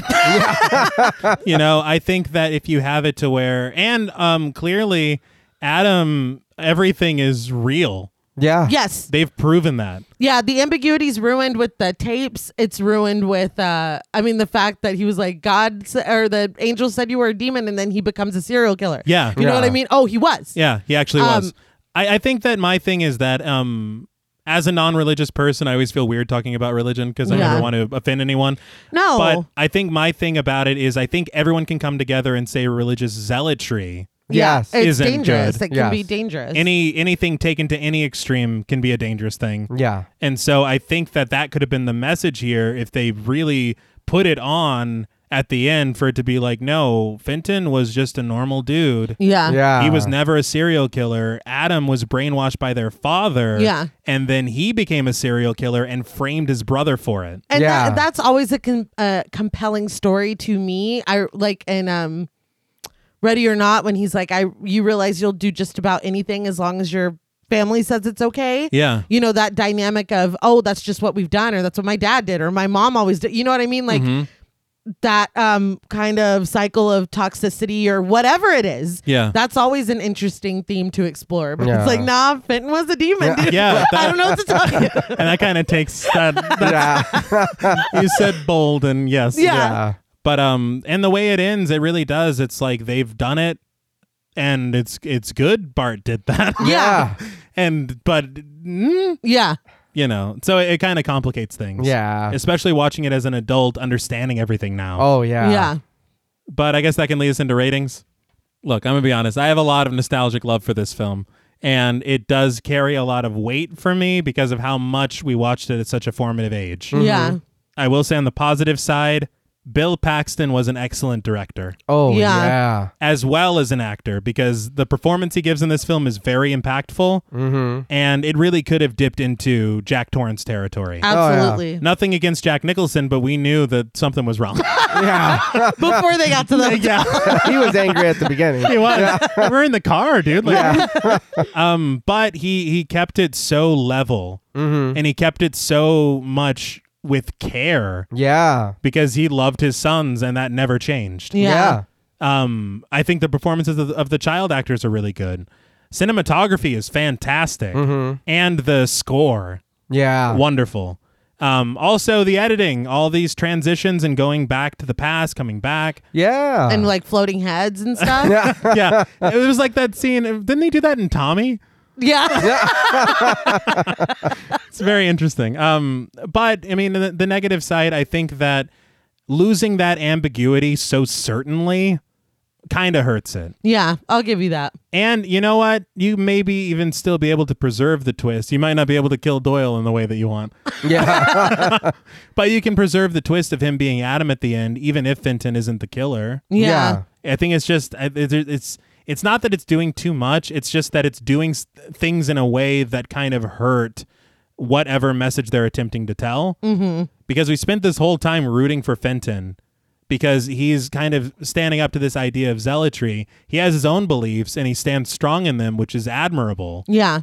But then it's like, no, he's actually just a demon. Yeah. And he's going to grow up to kill innocent people. Yeah. For really no reason. Yeah. Yeah. Well, I mean, let's not discount his fucking traumatic ass childhood. Yeah. Very fair point. Very fair point. I don't know. I feel like if they had changed that just a little bit, it could have been different for me. Yeah. Mm-hmm. But I mean, look, it's a good movie. It's very well made. I just think that it doesn't completely work all the way for me. Right. But for me, out of 10 destroyed demons, I am going to give Frailty 7.5 destroyed demons out of 10.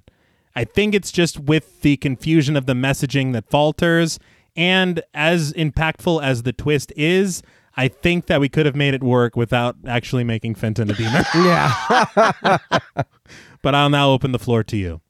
So honestly, for me, it's the exact same thing. Okay. I enjoyed the movie, and I don't have the nostalgia attached to it, but I do enjoy the movie a lot. And it is a good movie, and I would recommend anyone to watch it.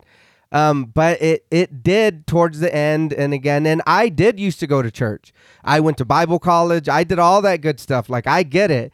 But again, it does feel a little strange, the undertone of it. And it's just that the confusion of that. So are they good in doing God's work, or are they bad? And they're like, I don't understand, because I mean, I don't think that what they're doing is right. I mean, I get it, whatever, but I mean, I don't think we should be killing people like that. And it is strange, and I feel like it would have worked maybe a little better if Fenton wasn't a demon. Yeah. And even in the flashbacks, if they didn't change into demons and Adam was forcing himself to think that he was seeing this, and it really wasn't what was going on. That too. It is very strange doing that. You know what I mean? And like you said, babe, what they're like, praise Jesus or whatever, praise God, and then the music is very evil. Scary. And it's like, what message are we getting here? I don't understand which side I'm supposed to be standing on here. Mm-hmm. You know what I mean? It is very weird. But I do enjoy the movie. If you've never seen it, I'd recommend people to watch it. It's a good thing.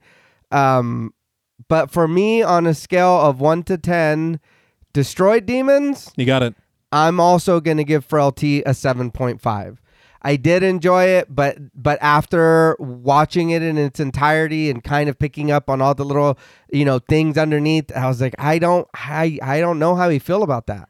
Like, I don't know. That's also a dangerous mindset to have. Mm-hmm. You know what I mean? To believe that you're going to be protected no matter what because of something you believe. Like, everybody's free to believe what they want and do whatever they want, and that's fine, and I've got no problem with that.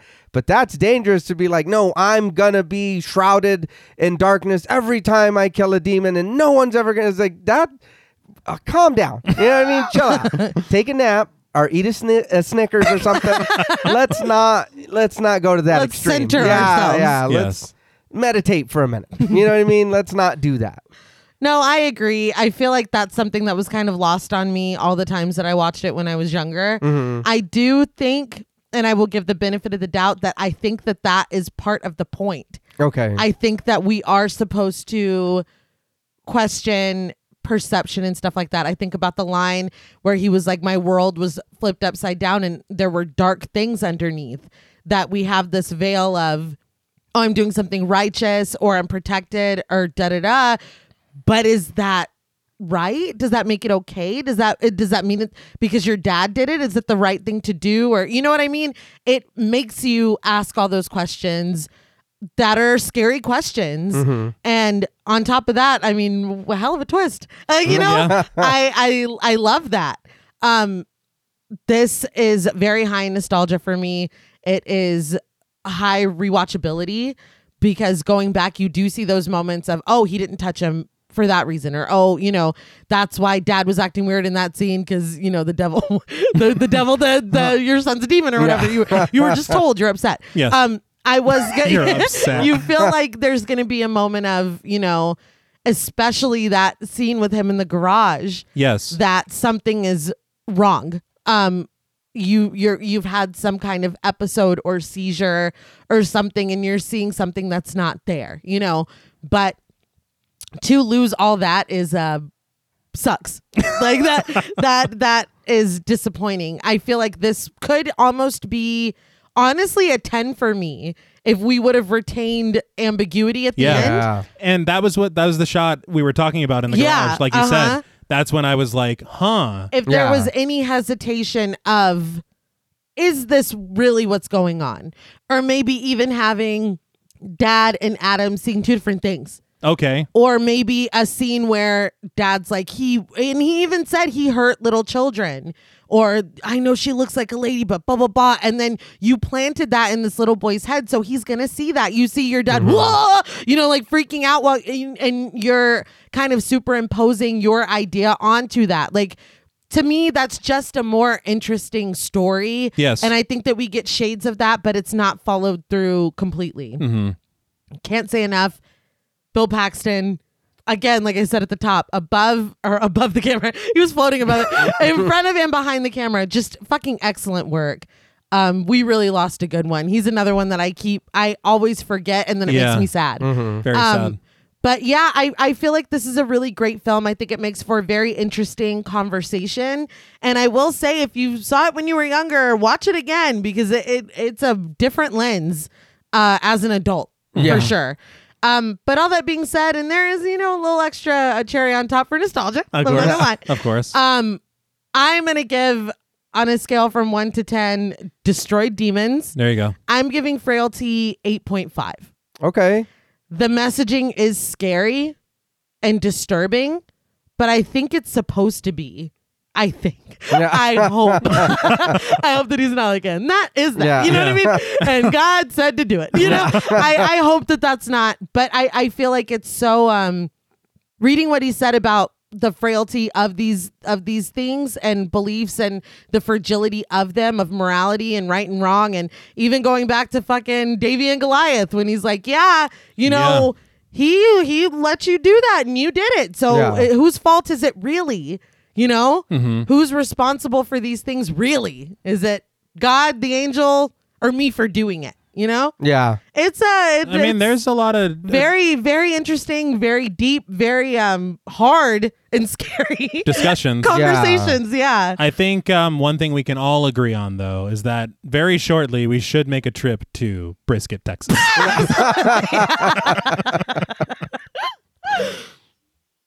Well, that's all from us at Podmortem. What would you rate Frailty, and what should we watch next?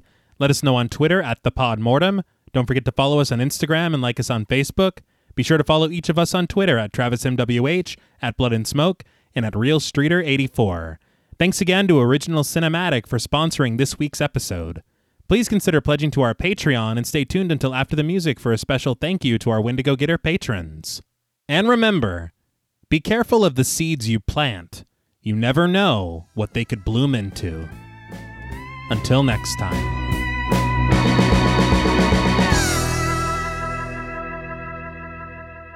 Thank you for staying tuned. We want to give a very special thank you to all of our Wendigo Getter patrons. Woo, yeah! Very good. Special thank you to Chris Ontiveros, Kristen Lofton, Megan Martinez, Kimberly Bass, Sophie Hodson, Anthony Jerome M., Jordan Nash, Kent Morton, Lala Thomas, Travis and Nisa Hunter, Miguel Myers ATX, Jennifer Perez, Allison O'Neill, Carissa, TJ and Angie Bronson, Gabrielle Trevino, Spooky Mom, Andy Teague, Applin Ontiveros, Karima Rhodes, Antonio Huerta, Kimberly Kleindienst, Will Brown, Sydney Smith, Osvaldo Soto, Bobby Holmes, Donna Eason, JD Rizak, Molly Gerhardt, Armand Spasto, Aaron Aguirre, Eggy, William Barry, Brittany Ramatar, Charity Oxner, Amanda Six, Mandy Rainwater, Eden, Jordan Roberts, Dylan, Melissa Sierra, Holly Bryan, Jordan Blevins, Liz Heath, Spencer Montalvo, Pancake the Panda, John Ramos, Michael Newting, Alexis Roberts, Dan Laveau, Itzy M, Gary Horton, Leisha Olivier, Kate Lamp, Carlos and Sydney, Jessica Hunter, Helena Rudder, Alan Johnston, Mariah, Livy Fun, Mandy M, Scott Troutman Wise, Towton Watson, Mozzie Bear, Brittany G, Dave Burke, Adrian Stakes, Nick Spill, Emma Hagel Kissinger, Valerie G, Emiliana, Brian Glass, CB, Maya Noches, Taylor Santana, Will Lewison, Angelique, Smelly Poo Poo Head, Beth Bauer, Ben Coons, Cookie, Esperanza J, Jason Cow OKC, Joshua Rumley, Danielle Peralta, Hannah R, Brandon, Nicholas Carter, Sawyer Reese Farr, Dr. Diva Loves Horror, Girl That's Scary, Cassandra, Andrea Simmons, Ashley Higuera, William and Zena Rush, Ryan Brom, Megan Ochoa, Laura Lassiter, Natalie de Guzman, Eileen O, Marissa E, Sydney, Henry F, Megan M, Christy Beck, Nancy and Andy, Amanda Lopez, Andy Terrell, Jason Hanovan, ML Tafoya, Abigail Spitzer, Katie K, Erica Morin, Cameron S, Nicole Stewart, Triss Wen, K.87, Mariah Jensen, Carrie A, Lonnie Lono, Powell, Kayla E, Maggie H, Fernando Dominguez, Murder Stina, No Thanks Tom Hanks, Kevin McGonigal, Kristen Marcy, Ori81 Boricua, and Look Like That One Girl. Thank you. Yes. What a list. Thank you so much. We love and appreciate each and every one of you, and we hope that you are so proud of yourself that you give yourself a hand. Yeah. I like that serial killer. Oh. Well, you did. Too soon. Until next time.